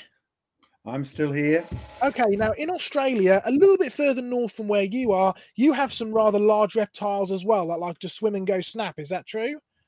We certainly do. They're called crocodilians. And we have these bearded dragons where we are as well. And we've observed this behavior here, down under in Australia, of now discovered venomous creatures that are 100% vegetarian. Yeah, but can you see the way that Hannibal here was shaking his head from side to side in order to rip off a great big tough chunk of cabbage? Do you see that happening with crocodiles with meat? We certainly do. If they tackle a live animal, they prefer, even though it's sort of folk talesy, that it drowns it. And then when it's a bit softer, it rips it up because its teeth actually can't rip huge chunks out of a fighting animal. Its teeth are not bedded like yours are. The teeth will rip out, they will break. One of my friends who keeps crocodiles had a crocodile bite his hand and the tooth stuck in his hand. It broke off. They're not fighting teeth. They're not killing teeth. They need to shake the thing, even to get a saw-like effect, like you saw with the lizard there biting off the big chunks of tough Exactly. cabbage leaf. It actually makes it a lot more effective. Now, this makes 2 points. First of all, obviously, green iguanas, extremely sharp teeth, just like many animals today. Like the T-Rex had extremely sharp backward-pointing serrated teeth, but just like the iguanas, it was a plant eater. It eats plants, and so it's using its sharp serrated teeth, which can easily cut through flesh, by the way, and I'm testimony to that. They use it to eat plants. So sharp teeth, or teeth in general, only tell you how an animal eats, not what an animal eats.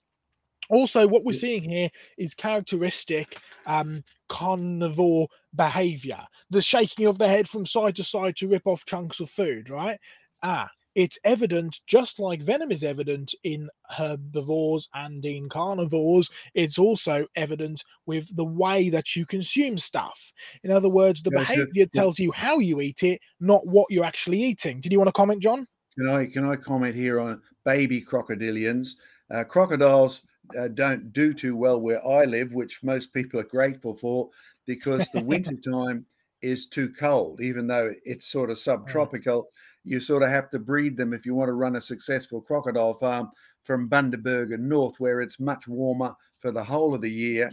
Their stomach dissolves things in. Once it's digested, the big chunks that come from ripping off, whether it's cabbage or meat, will go rotten in the stomach unless it can have a warm-blooded or a warm effect of the enzymes. But there's one other thing that most people don't get. It's not in the textbooks. It's not on David Attenborough.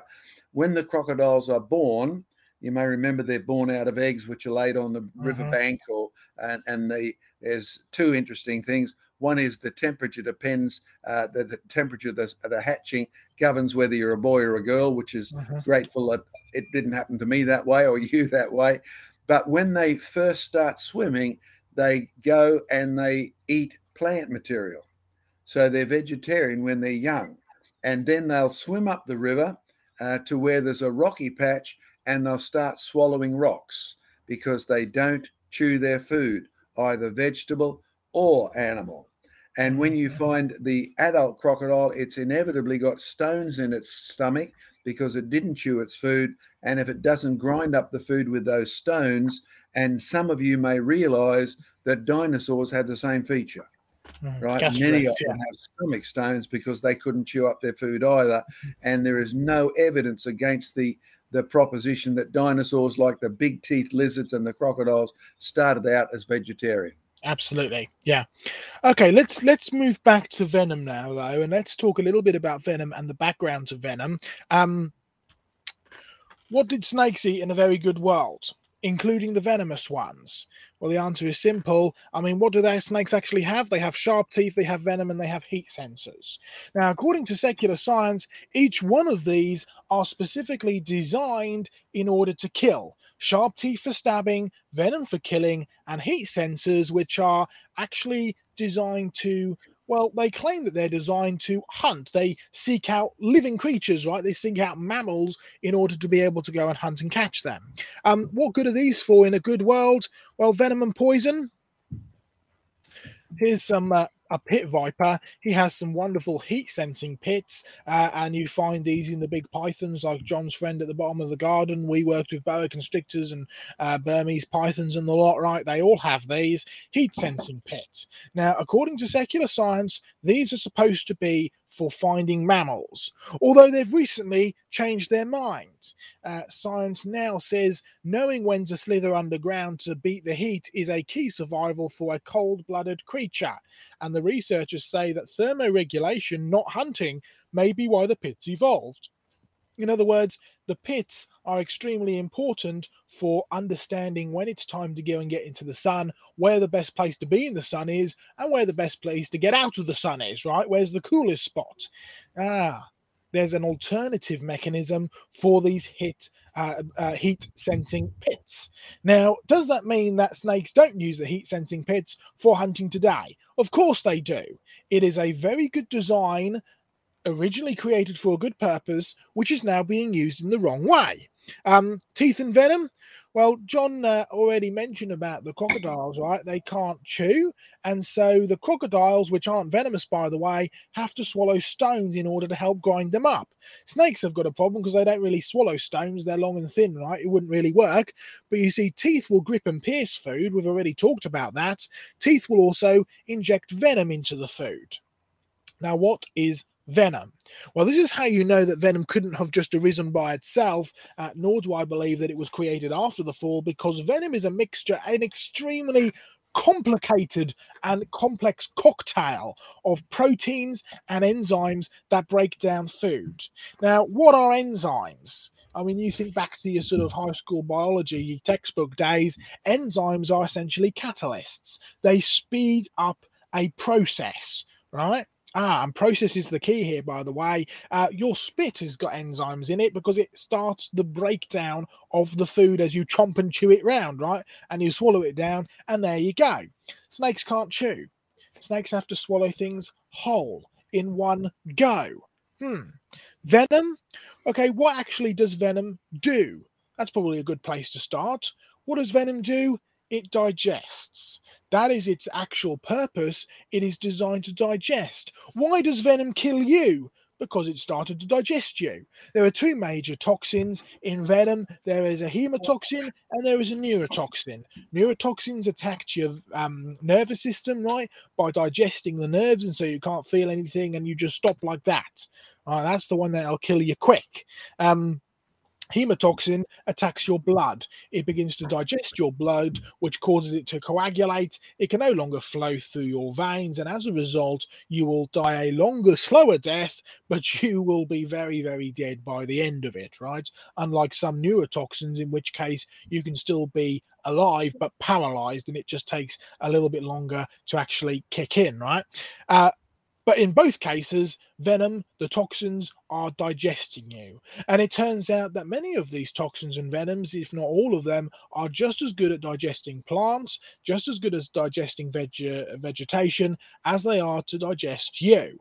It just so happens that the snake is using his very good design, which is designed to help him consume food in a very bad way. Why do it this way? We've already mentioned that snakes don't chew, nor do they dislocate their jaws, by the way. That's a common one. They actually have a very specially designed skeletal system, which means that due to their quadruped bone, which you can see on the back there, they can actually expand their jaws, unfold them right far out, and have got stretchy skin underneath their chin, and their two jaw bones aren't actually joined together, so they can stretch them out very, very wide and swallow a very, very large creature indeed.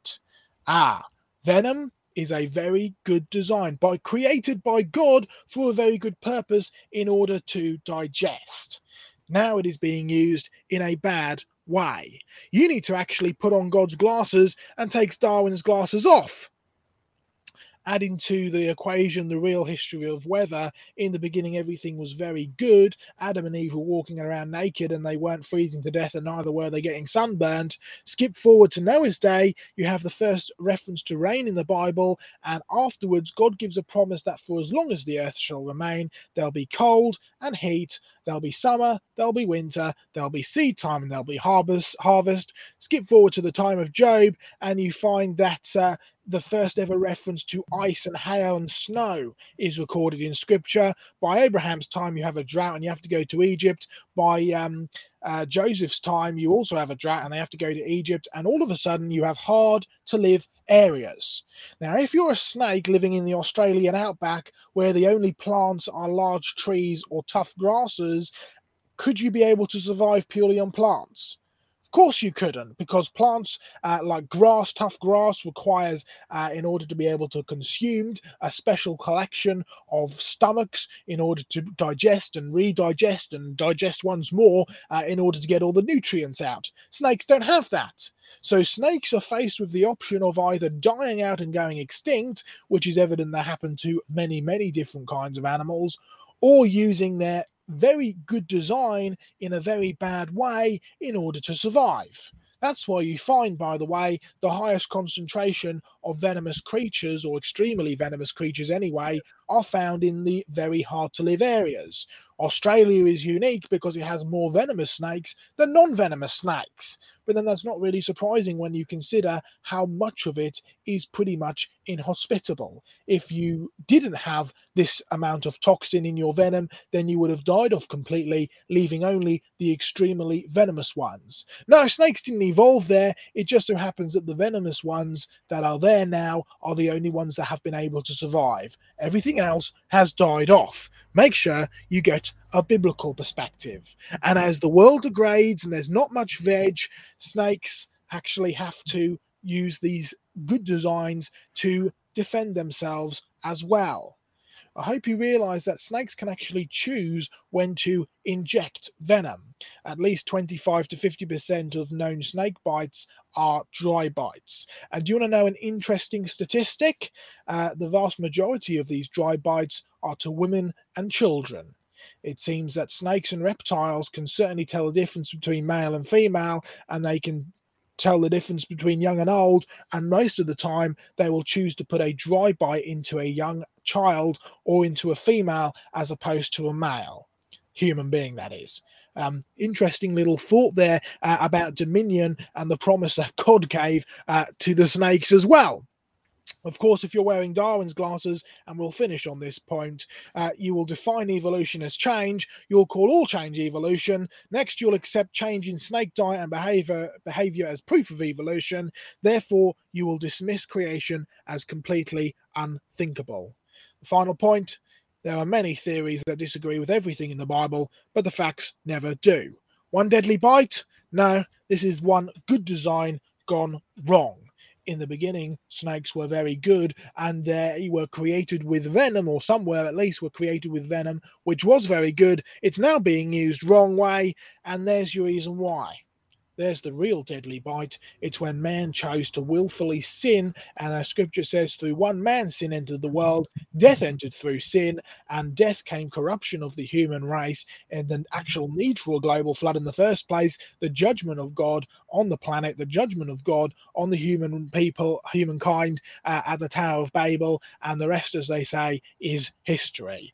This is why the present is not the key to the past. If you want to get the answer as to why the snakes have venom and how could God create them in a very good world, you need to go back to the past to actually find out what went wrong. I'm going to finish there and hand back over to John for any further comments before we continue with some questions from this session. Okay, thanks for that, Joseph. A big view, and hopefully they can take it all in, but they can get replays of this. Sam, if you put up where they can get replays to see all this over and over again, I'm sure they'd love that. And the more you share this, the better it is for you, the better it is for us. There is one general comment I'll make. A church that I did by Zoom 2 weeks ago in Rockhampton, we had a Q&A time afterwards, and one of the people there said, well, what about spider bites? Were they venomous in the beginning? So Dr. Diane Eager, who's not with us this morning, I said, well, you're the medical biologist. You know all about the biology of this, that, and everything else. Could you actually do an answer about spiders and insects and bee stings and wasp stings and all of those things that to most of us we treat as abhorrent? You know, I don't want to be stung by a bee. My sister's allergic to these things. She swells up. Well, to give you one clue, I'm not. I used to keep bees, and I had 47 bee stings around my neck, and it just went red and it was itchy. I know one person, one bee sting, and if you don't get them to hospital really fast, they are in serious, serious trouble. So it's often not the animal that's gone downhill. It's often the person's immunity system as well. So there's two things in this big good to bad to worse picture, and that's one. But for full details, Dr. Ninig has done a wonderful job, and it's now posted on our Q&A website. So I'll get Sam to put that up to creationresearch.net Q&A, and then just search for bees or bites or snakes or things like that. You'll find a lot of this has the information and the references there, right? So that's creationresearch.net. Press the Q&A button. And again, if you want a lot of this, you'll find it also, even the stuff, some of the bitey stuff we've done deliberately for David Attenborough. the diseases and things like that. And the DVD was handed. Remember DVDs? They were handed to him. So you can actually get these now on streaming. You can download them as MP4s. Yeah. You can stream them. And some people have discovered, hey, I can't give away a stream thing. Do you still have these on DVDs? So the answer is yes, we do, until the stocks run out. So just ask. And I think you've still got some DVDs over there, Joseph, in England. Plenty of DVDs, yeah. Can I just add one little thing onto your bee story, right? Because we have a little stripy, buzzy thing over here called a wood wasp. Right, and people tend to get frightened of these creatures, including my wife, who saw a massive hornet type thing, huge, great big, I'm not exaggerating, this kind of size creature, right, flying around, and you go, oh my goodness, he's going to sting me. And on the back of it, it has the largest stinger. It's almost the same length as the creature itself, right? An enormous stinger on the back, which looks very, very deadly indeed, until you realize that wood wasps can't actually sting you, right? This stinger is not designed for stinging. This stinger is actually designed for laying its eggs, and it will use this to drill into the tree and lay its eggs where the larvae will hatch out until they turn into pupa, where they will then pupate into the wood wasp, right? And you've also got to ask yourself, with things like queen wasps and queen bees, the ones that are actually doing the laying of the eggs, right, where do they lay their eggs from? The answer is their stinger. Right. So in other words, stingers have got an alternative use, and I wonder, more research needs being done to it, but I wonder if the stinger originally had some purpose into actually dissolving or digesting part of the tree in order to actually be able to help lay the eggs inside of it and get it a little bit deeper. I don't know, but it's an interesting thought, but for sure you can conclude that there is certainly an alternative reason for venom, and add that to, like you say, John, not everybody's allergic to it. And also add to that in the beginning, when God gave man dominion, there wasn't a single bee, wasp, or hornet who would dare sting humankind at any point anyway. There is one other thing. One of my colleagues was bitten by the blue-ringed octopus, which in the past 40 years has become famous because it's such a pretty thing. It glows bright blue with almost rotating rings, but if it puts its beak into you, it can sting you with what's usually regarded as a fatal sting. But the doctors over here have discovered what it does is the so-called venom shuts your respiratory system down. But if you can give that person artificial respiration, where you sort of pump their chest and breathe into them at the same time, and then your body will continue to get rid of that toxin and treat it just as any other foreign invader, and then the person will recover. So it's a question of how your immune system copes with it. Some people do it pretty quickly. Some people take forever. Some people can't do it. So always investigate, is it just the animal? Is it the plant? Or is it a failure in breakdown in the human body as well? All of those things will be involved. And the key point, Joseph, is there another usage in a good world where what it's currently doing would have been absolutely harmless, right? If a snake is venomous and it never bites you, no problem, right? In a good world, it wouldn't have bitten you. And that's the attitude. If you're a Christian, you want to point that out, just as we did to David Attenborough. So get that DVD, Did a Good God Make Bad Bugs? It covers all sorts of things like that. As we said, it's available. And Sandy can put that streaming address up, MP4s, DVDs. Joseph's still got some. We've still got some. So get these, share them around, share this program around. It's so helpful to many people who are absolutely confused because of the world's attitude. If there's bad things, God must be blamed for it. For sure. They don't believe in God at ordinary times, except when they want to blame him for something. Exactly. By the way, I just saw in the chat, we've also been joined by our good friends over at Standing for Truth. I will be over at Standing for Truth in a little while, a few weeks' time, and we will be dealing with this topic, but a lot more in depth with a full presentation and everything, and dealing with things as well like frogs. You know, why are there such a things as poison dart frogs, right? And I've got wonderful superpowers because I can actually touch poison dart frogs and I can then lick my finger afterwards and I don't die. How do I get these superpowers? You'll have to tune in to Standing for Truth when I'm on there and find out how. But will we get a live demo of this? Discussions then.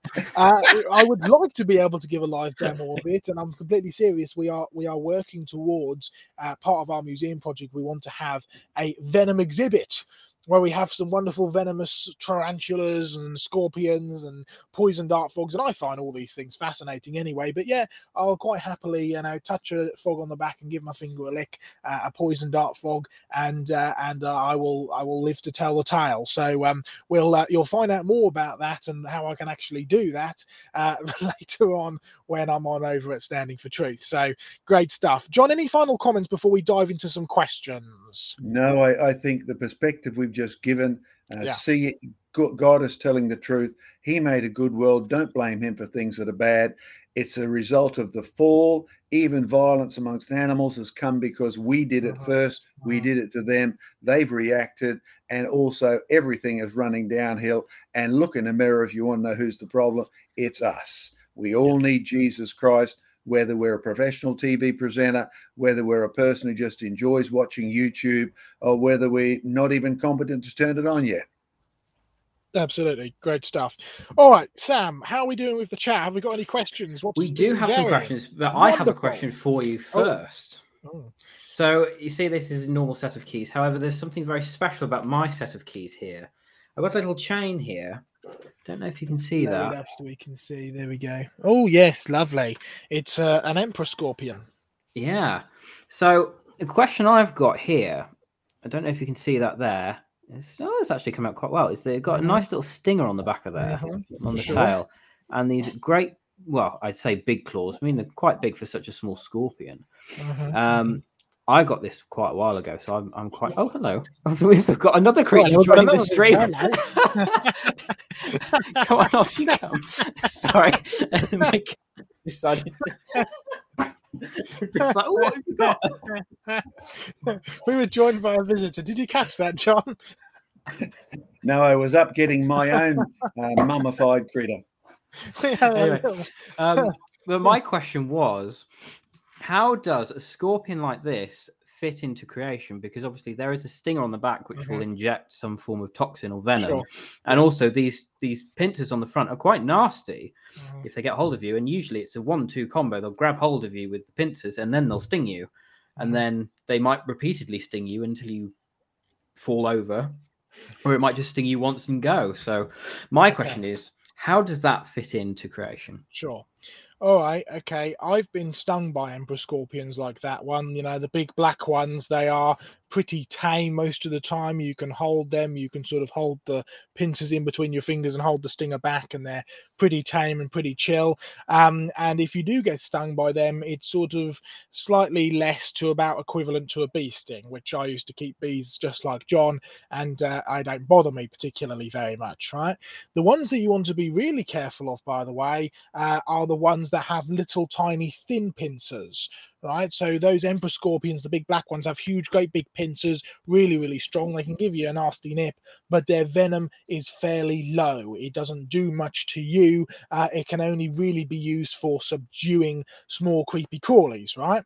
The ones that you want to be really careful of are the small yellow scorpions, which have very, very thin, very weak pincers, and those are the ones, the small ones, that crawl into your boots at night and can give you a very nasty sting, which can actually prove to be fatal in a few select species, right? Now, are you starting to see a pattern here? The big pincers, very weak venom. Little pincers, very strong venom. Now, what are pincers good at doing? They're good at ripping up and tearing up into little tiny bits. And you will find that the inspiration for Ridley Scott's Alien, the Alien horror movie, right, was actually based on a scorpion, because scorpions have these flaps which open up like this, and then a little mouthpiece comes out and can actually nibble away at stuff. But it's a very, very small mouthpiece. In order to actually be able to ingest it, you need to have one of two things happen. You either need to have big pincers, which you can tear food up into lots of little tiny pieces and eat it, or you need to have well, if you've got very thin pieces, you need a toxin which packs a punch in order to do the digesting for you, the pre-digesting for you, right? So what you'll find is that scorpions, just like spiders and snakes, their venom is there for digesting, or for certainly pre-digesting, and the potency of the toxin depends on how good other tools you have, right?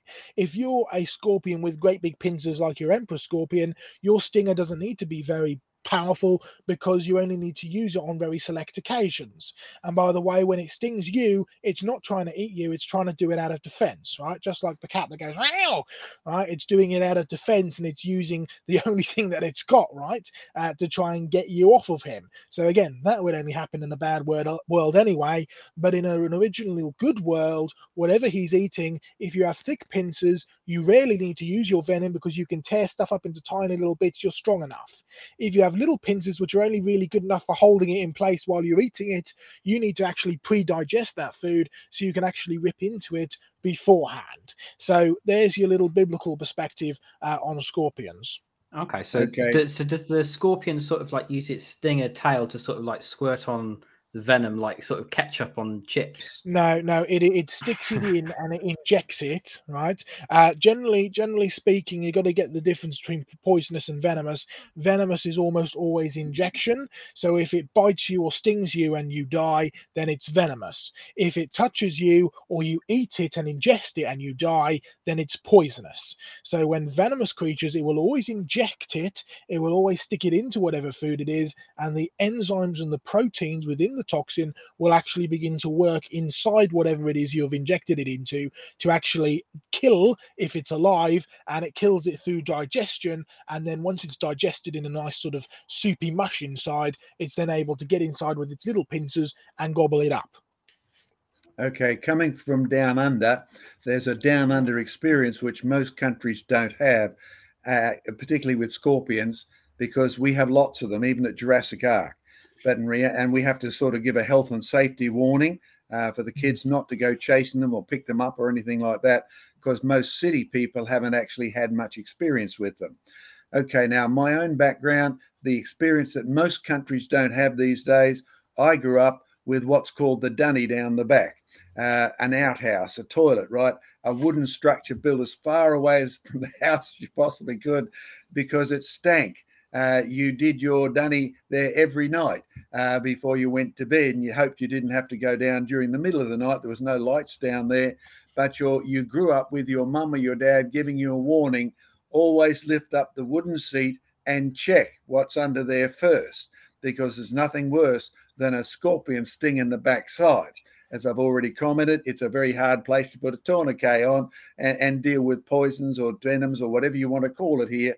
But it did bring to light another issue that Joseph has just raised.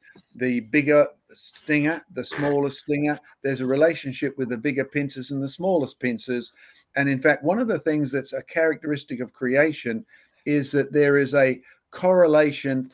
Genes just don't act singly. They seem to be so connected. So the size of the pincers is governing the size of the amount of venom and vice versa. And it occurred to me that most people wouldn't be aware the same is true in snakes. There's been discovered a real genetic link, because we do dig up snakes with fossil legs, right? Now they've lost their legs, except some of them, like our big pythons in Australia, they still have legs. You can cut open the python. I've done it, and see that little legs inside. Some have legs that protrude, and some of the pythons will use their legs to actually hold onto the female while they're mating. But here's what's been discovered. In snakes particularly, as your legs get shorter and shorter, it triggers a reaction in the number of vertebrae you've got. So if you have a normal lizard-sized reptile and it's a reptilian, like a dragon, you know how Satan is called the dragon, a dragon-type creature, is it begins to lose its legs. And we see this happening even now, because reptiles still lose their legs. It triggers a reaction to increase the number of vertebrae between those 2 points. So bigger legs, shorter backbone, longer legs, should lose the legs, then your backbone will extend and increase the length of the legs. Your backbone is reduced to the lizard type one. So just an interesting thought, nothing to do with poisons, but it's just an interesting connection. And in fact, I think, Sam, there's somebody there who wants to know about wall lizards in Italy. Yeah, right? I mean, this has been there's been quite a few people who've mentioned this, actually. So I'll go back to the first one that's mentioned it. It's coming from Saved by Grace. Great to see you. Doki Doki's comment here has made me laugh. CRT, my favourite team of assorted accents. Oh, that's brilliant. Right, okay. So here's the question. Saved by Grace has said, evolutionists have been using the Italian wall lizards as a modern example of evolution because the lizards have a completely new gut structure, any new genetic information. And then they've commented again. This is sort of like a 3-comment question. I can only fit so many words in a single comment. But what happened was 5 adult pairs of the Italian wall lizard were moved from one Croatian island to another in 1971 as an experiment that had shocking results. When the scientists returned to the island far later than originally planned, by the way, the island was swarming with lizards. Genetic tests confirmed that the modern population of lizards are all descended from the 10 pioneers transplanted to the island nearly 40 years ago. The most fascinating discovery was the completely new gut structure. Apparently, the lizards, again, another previously not built to digest a vegetarian diet, while the island they were transplanted to is filled with plenty of plants. So, do we have any thoughts on that long? Okay, question? I'll throw in a couple first, because quite a few similar experiments have been done with different creatures, and the most famous deals with the beak length of finches in the Galapagos Islands. So again, if you go to creationresearch.net, press Q&A, look up finches or variation or anything like this, you will find a great preceding experiment in which their logic was change the environment, change the adaptation, change the selection pressure, it should change the creatures. And when they discovered we shift this many finches from island 1 to island 2, come back in 20 years, 30 years, whatever, look, the beak length has changed. Okay, true. Okay, but what's happening, of course, is the type of diet it can now eat is different than what it had on the other islands. Same as the wall lizard in Italy situation. Different sort of food available, then the lizard technically changes. Now, what's interesting is we've now had time with the experiment in the Galapagos Island to go beyond the silly claims, a new species has evolved. Now, in reality, they couldn't figure out whether they should call the animals a different species or not because they were so similar in 99.9% of their features. So they decided against calling them a new species. So there's no new species evolution at all. And you have to remember Darwin's theory is about the origin of species, no evolution on that sense. But run the test backwards. Shift the animals back to the island they came from. And if it's a real evolution, then the animal won't change back. In every case, if it started with a short beak, went to a long beak, shifted back, it goes back to a short beak, and it's determined by the type of diet. So built into the beak, it turns out there's a whole series of sensors so that if you start chewing hard food and your beak has previously only been soft, it's almost like your feet. I'm in England, I run on the soft sand. I'm in Scotland, I run on the freezing cold rock. Either I get thicker feet or I die out. Right. And so the same turns out to be true. It's an actual adaptation because it's a built-in ability to change, to cope with change. So even though I haven't followed the Croatian island experiment, I'd predict that if you actually ship them back to the island they came from, you'll see the reverse change actually taking place. And I think if I remember, I've read correctly a bit that they haven't even changed the species name of these creatures. Joseph, you're closer to there than I am. Do you have any more comments? It popped up a little while back, and from my memory, not only have the species not changed name, they ended up sequencing the genome and found them to be identical to the mainland lizard. Now, what it shows you is that these lizards already had the information for this diet. They already had the ability to adapt to this diet. And in fact, all they've done is simply that. They already have the information in the genome to be able to change to whatever they, need to change to in order to survive. And I suspect, as just like John has just said, if you change them back, they'll go back to their original diet. There's not actually been any evolution, only pre-existing information has actually manifested itself to the top of the chain in order to be the dominant factor in that creature. It's really as simple as that. And if the creature just happened to not actually have that genome or that information, then it would have died off moving to the island because it wouldn't have been able to change, right? Because if it didn't have that pre-existing information, it wouldn't be able to survive. So that's all you're simply looking at. You're looking at one particular creature who already had the information necessary in order to be able to survive, as opposed to another creature that moved there and died off because it didn't have the information to survive, right? So what you're actually looking at is evidence, rather, of design. That's all you're really looking at. Fantastic. Right, I think that pretty much answers that question. We've got another one here from Andrew Lane. They mistyped this first one, but they said, where were the Europeans during the Ice Age? That's what he meant to say. Well, Europeans was under the ice. but do you mean Europeans as in the people that were living there? Yeah. Okay. First comment from me then, and over to you, Joseph. And we're just about reaching our end point in time. We nearly had 2 hours. Great program today, folks.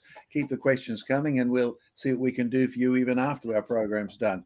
In terms of the European Ice Age, we mostly get a false impression that the ice came, stayed there for thousands of years, no one could live there, and then it melted until Europe gets populated like it is today. In reality, even the local history tells us the ice has come and it's gone. And the last ice age, it came so quickly. There's one record that it actually covered up villages and they had to flee from the village. The ice was moving several kilometers per year. The whole valley was being filled up, and then that ice would melt back. So the ice came, you left, the ice melted, you went back. Nobody, to the best of my knowledge, had to flee to another country. And in fact, your climate change DVD video, MP4 streaming on the ice in Iceland is a good example of this, Joseph. So fill in what you knew about it, because what happened in Iceland is a mini example of exactly what was happening in Europe. Sure. Okay. Let's give you a close to home perspective, right? I grew up on the Norfolk coast in England. The Norfolk coast is very well known for its very unique geology. There's what we would call as creationists flood-based geology, and also post-flood ice age-based geology. In secular language, you're talking about the Quaternary and the Cenozoic versus what you would call the sort of the Tertiary and the Paleozoic, right? So let's dive into that a little bit, because what you find if you go to a place called Haysborough, which is sort of, if you imagine Norfolk, the bump which sticks out of the side, right? Haysborough's down here, and all the way as you go up, you go past Cromer and Sheringham and West Runton and East Runton, all the way round to Hunstanton, which I've led many field trips at, all those places. Particularly between Sheringham and Haysborough, you have a bed which is known as the Cromer Freshwater Riverbed, or the West Runton Freshwater Riverbed, right? It's the same layer. It's a thick peat layer. It is absolutely full of plants and fossils, right? Sub-fossilized fossils. They're not fully permineralized because it is only a mud. It's a peat, right? And it's trapped all of these animals extremely quickly in a relatively shallow bed. Now, we don't see anything happening like that today, so there must have been a major catastrophe to actually produce this. The other thing we also find in this bed are footprints. Human footprints. We find evidence of human tools, axes, axe heads. Going out into what is known as Doggerland, which is basically the floor of the North Sea, you find entire towns and villages and settlements all living there underneath, and this is the key point, underneath the Ice Age deposits. In other words, the ice came while people were still living there, and these people had to abandon and flee, because one thing we don't find is a lot of human skeletons, right? We find lots of evidence of human activity, lots of evidence of human interaction that then became covered by sometimes up to 150 to 200 feet of ice age sediment, glacial sands and glacial sediment, that as the ice was expanding, it was expanding so quickly and the glaciers were moving so quickly that it was dragging huge volumes of this, sand and muck and dumping it down onto these big lakes and rivers and trapping the peat beds there, right? In other words, the ice came on so quickly while people were still living there. Now, if you go to anywhere in sort of the northern and actually the southern hemisphere, same in Australia, John, what you find is evidence that very soon after Noah's flood, before the ice age came, there was a very warm, almost tropical climate around the world. Right? Iceland, far up north, had a Mediterranean climate before the Ice Age came. You know that because I've been there and I've dug up fossils from there, right? Great fossils that can only survive in a Mediterranean climate, or the plants at least can only survive in a Mediterranean climate, right? You come to the UK and you can go up to the wilds of Scotland and dig down to the pre-glacial stuff and you find wonderful tropical plants. And this isn't even before going into the sort of, flood deposits, Jurassic, Cretaceous, and looking at their plants, and it was certainly warmer back then. You seem to find evidence that it was very, very warm after the flood, probably as a result of Noah's flood. But what you also have is the ideal conditions in order to produce a mass cooling of the planet, because you have very warm oceans, very cool atmosphere, and as a result, eventually you get a shift and you end up with a lot of this evaporating water from the hot oceans going into the atmosphere, cooling extremely quickly and coming down on the land. So you have an ice age where a good proportion of the Earth's surface, about 10% of the Earth's surface, is covered in ice. And as a result, it came on so quickly. And as a result of that, people had to up and flee. Where did they go? A bit further south. I mean, the ice essentially cut across East Anglia, right? And you can kind of map this roughly across the world. It came down a little bit lower in North America, but that's because they don't have the Gulf Stream and we do, right? It keeps us a little bit warmer. In fact, it's almost tropical in some parts of West Scotland. But you'll find that people upped and ran, left their villages, left their homes. They had to travel slightly further south. They were still certainly around because as soon as the ice disappeared, they moved back in. And they became what we would call, in secular terms, or at least scientific terms, the Mesolithic, or Paleolithic rather, and the Mesolithic moving onwards, right? Paleolithic is before the ice, Mesolithic is sort of after the ice through Neolithic, and then into the Bronze Age and the Iron Age and into the Romans, and off you go, right? So there are people living in Britain and in Northern Europe before the ice. The ice came, they had to up and abandon and run further south, but they certainly were around and came back within a few hundred years, which was really as long as the Ice Age took. Fantastic. We've got one last question here, again on lizards, but it's from our good friend Donny. Stunning for Truth. Have you guys heard of the so-called new placentas evolved in some lizards? This is being used as evidence for macroevolution.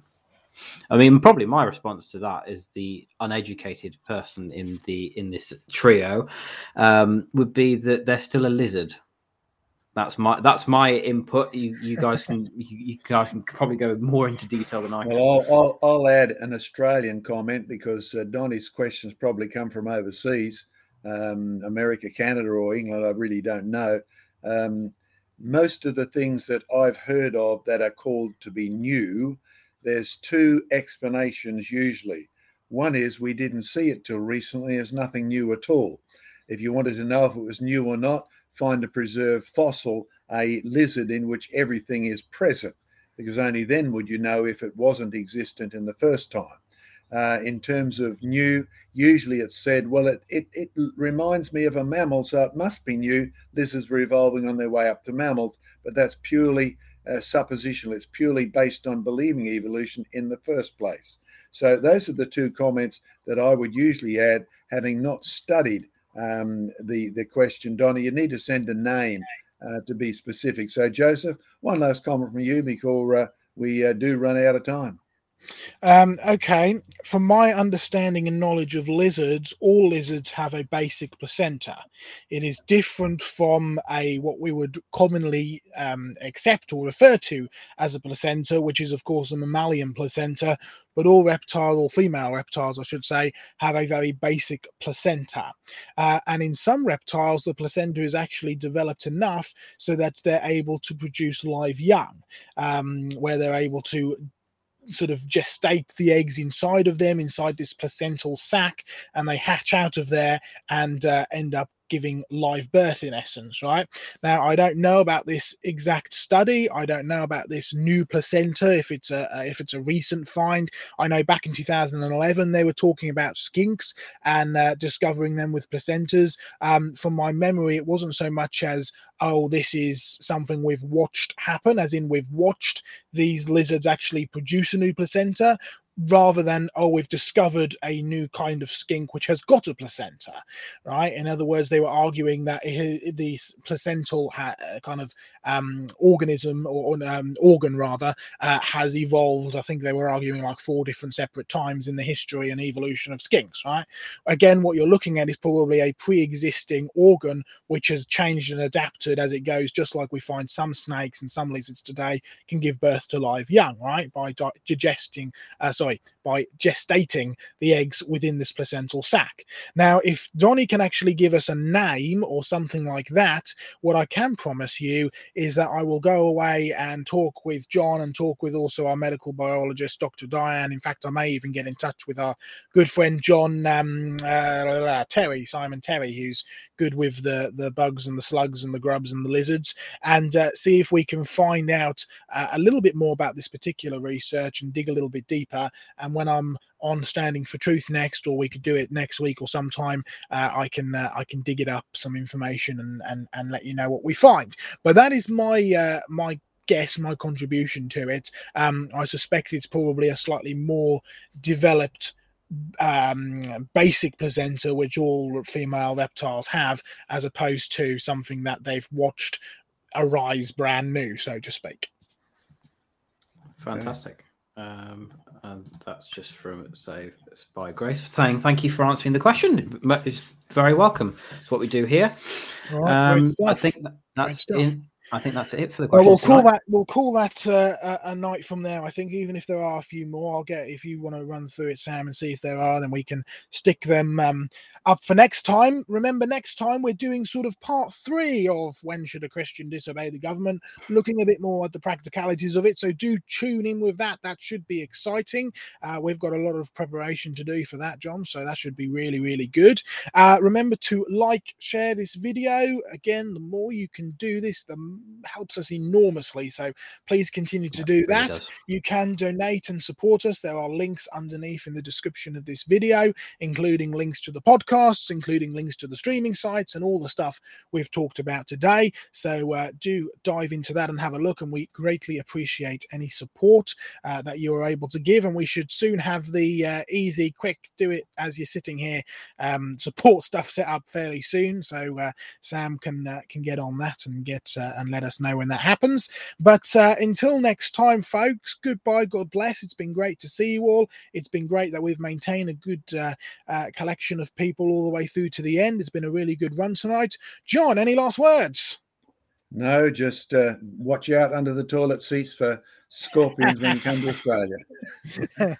Good advice there from John Down Under. Catch you later, guys. It's been great. See you in a bit. See ya.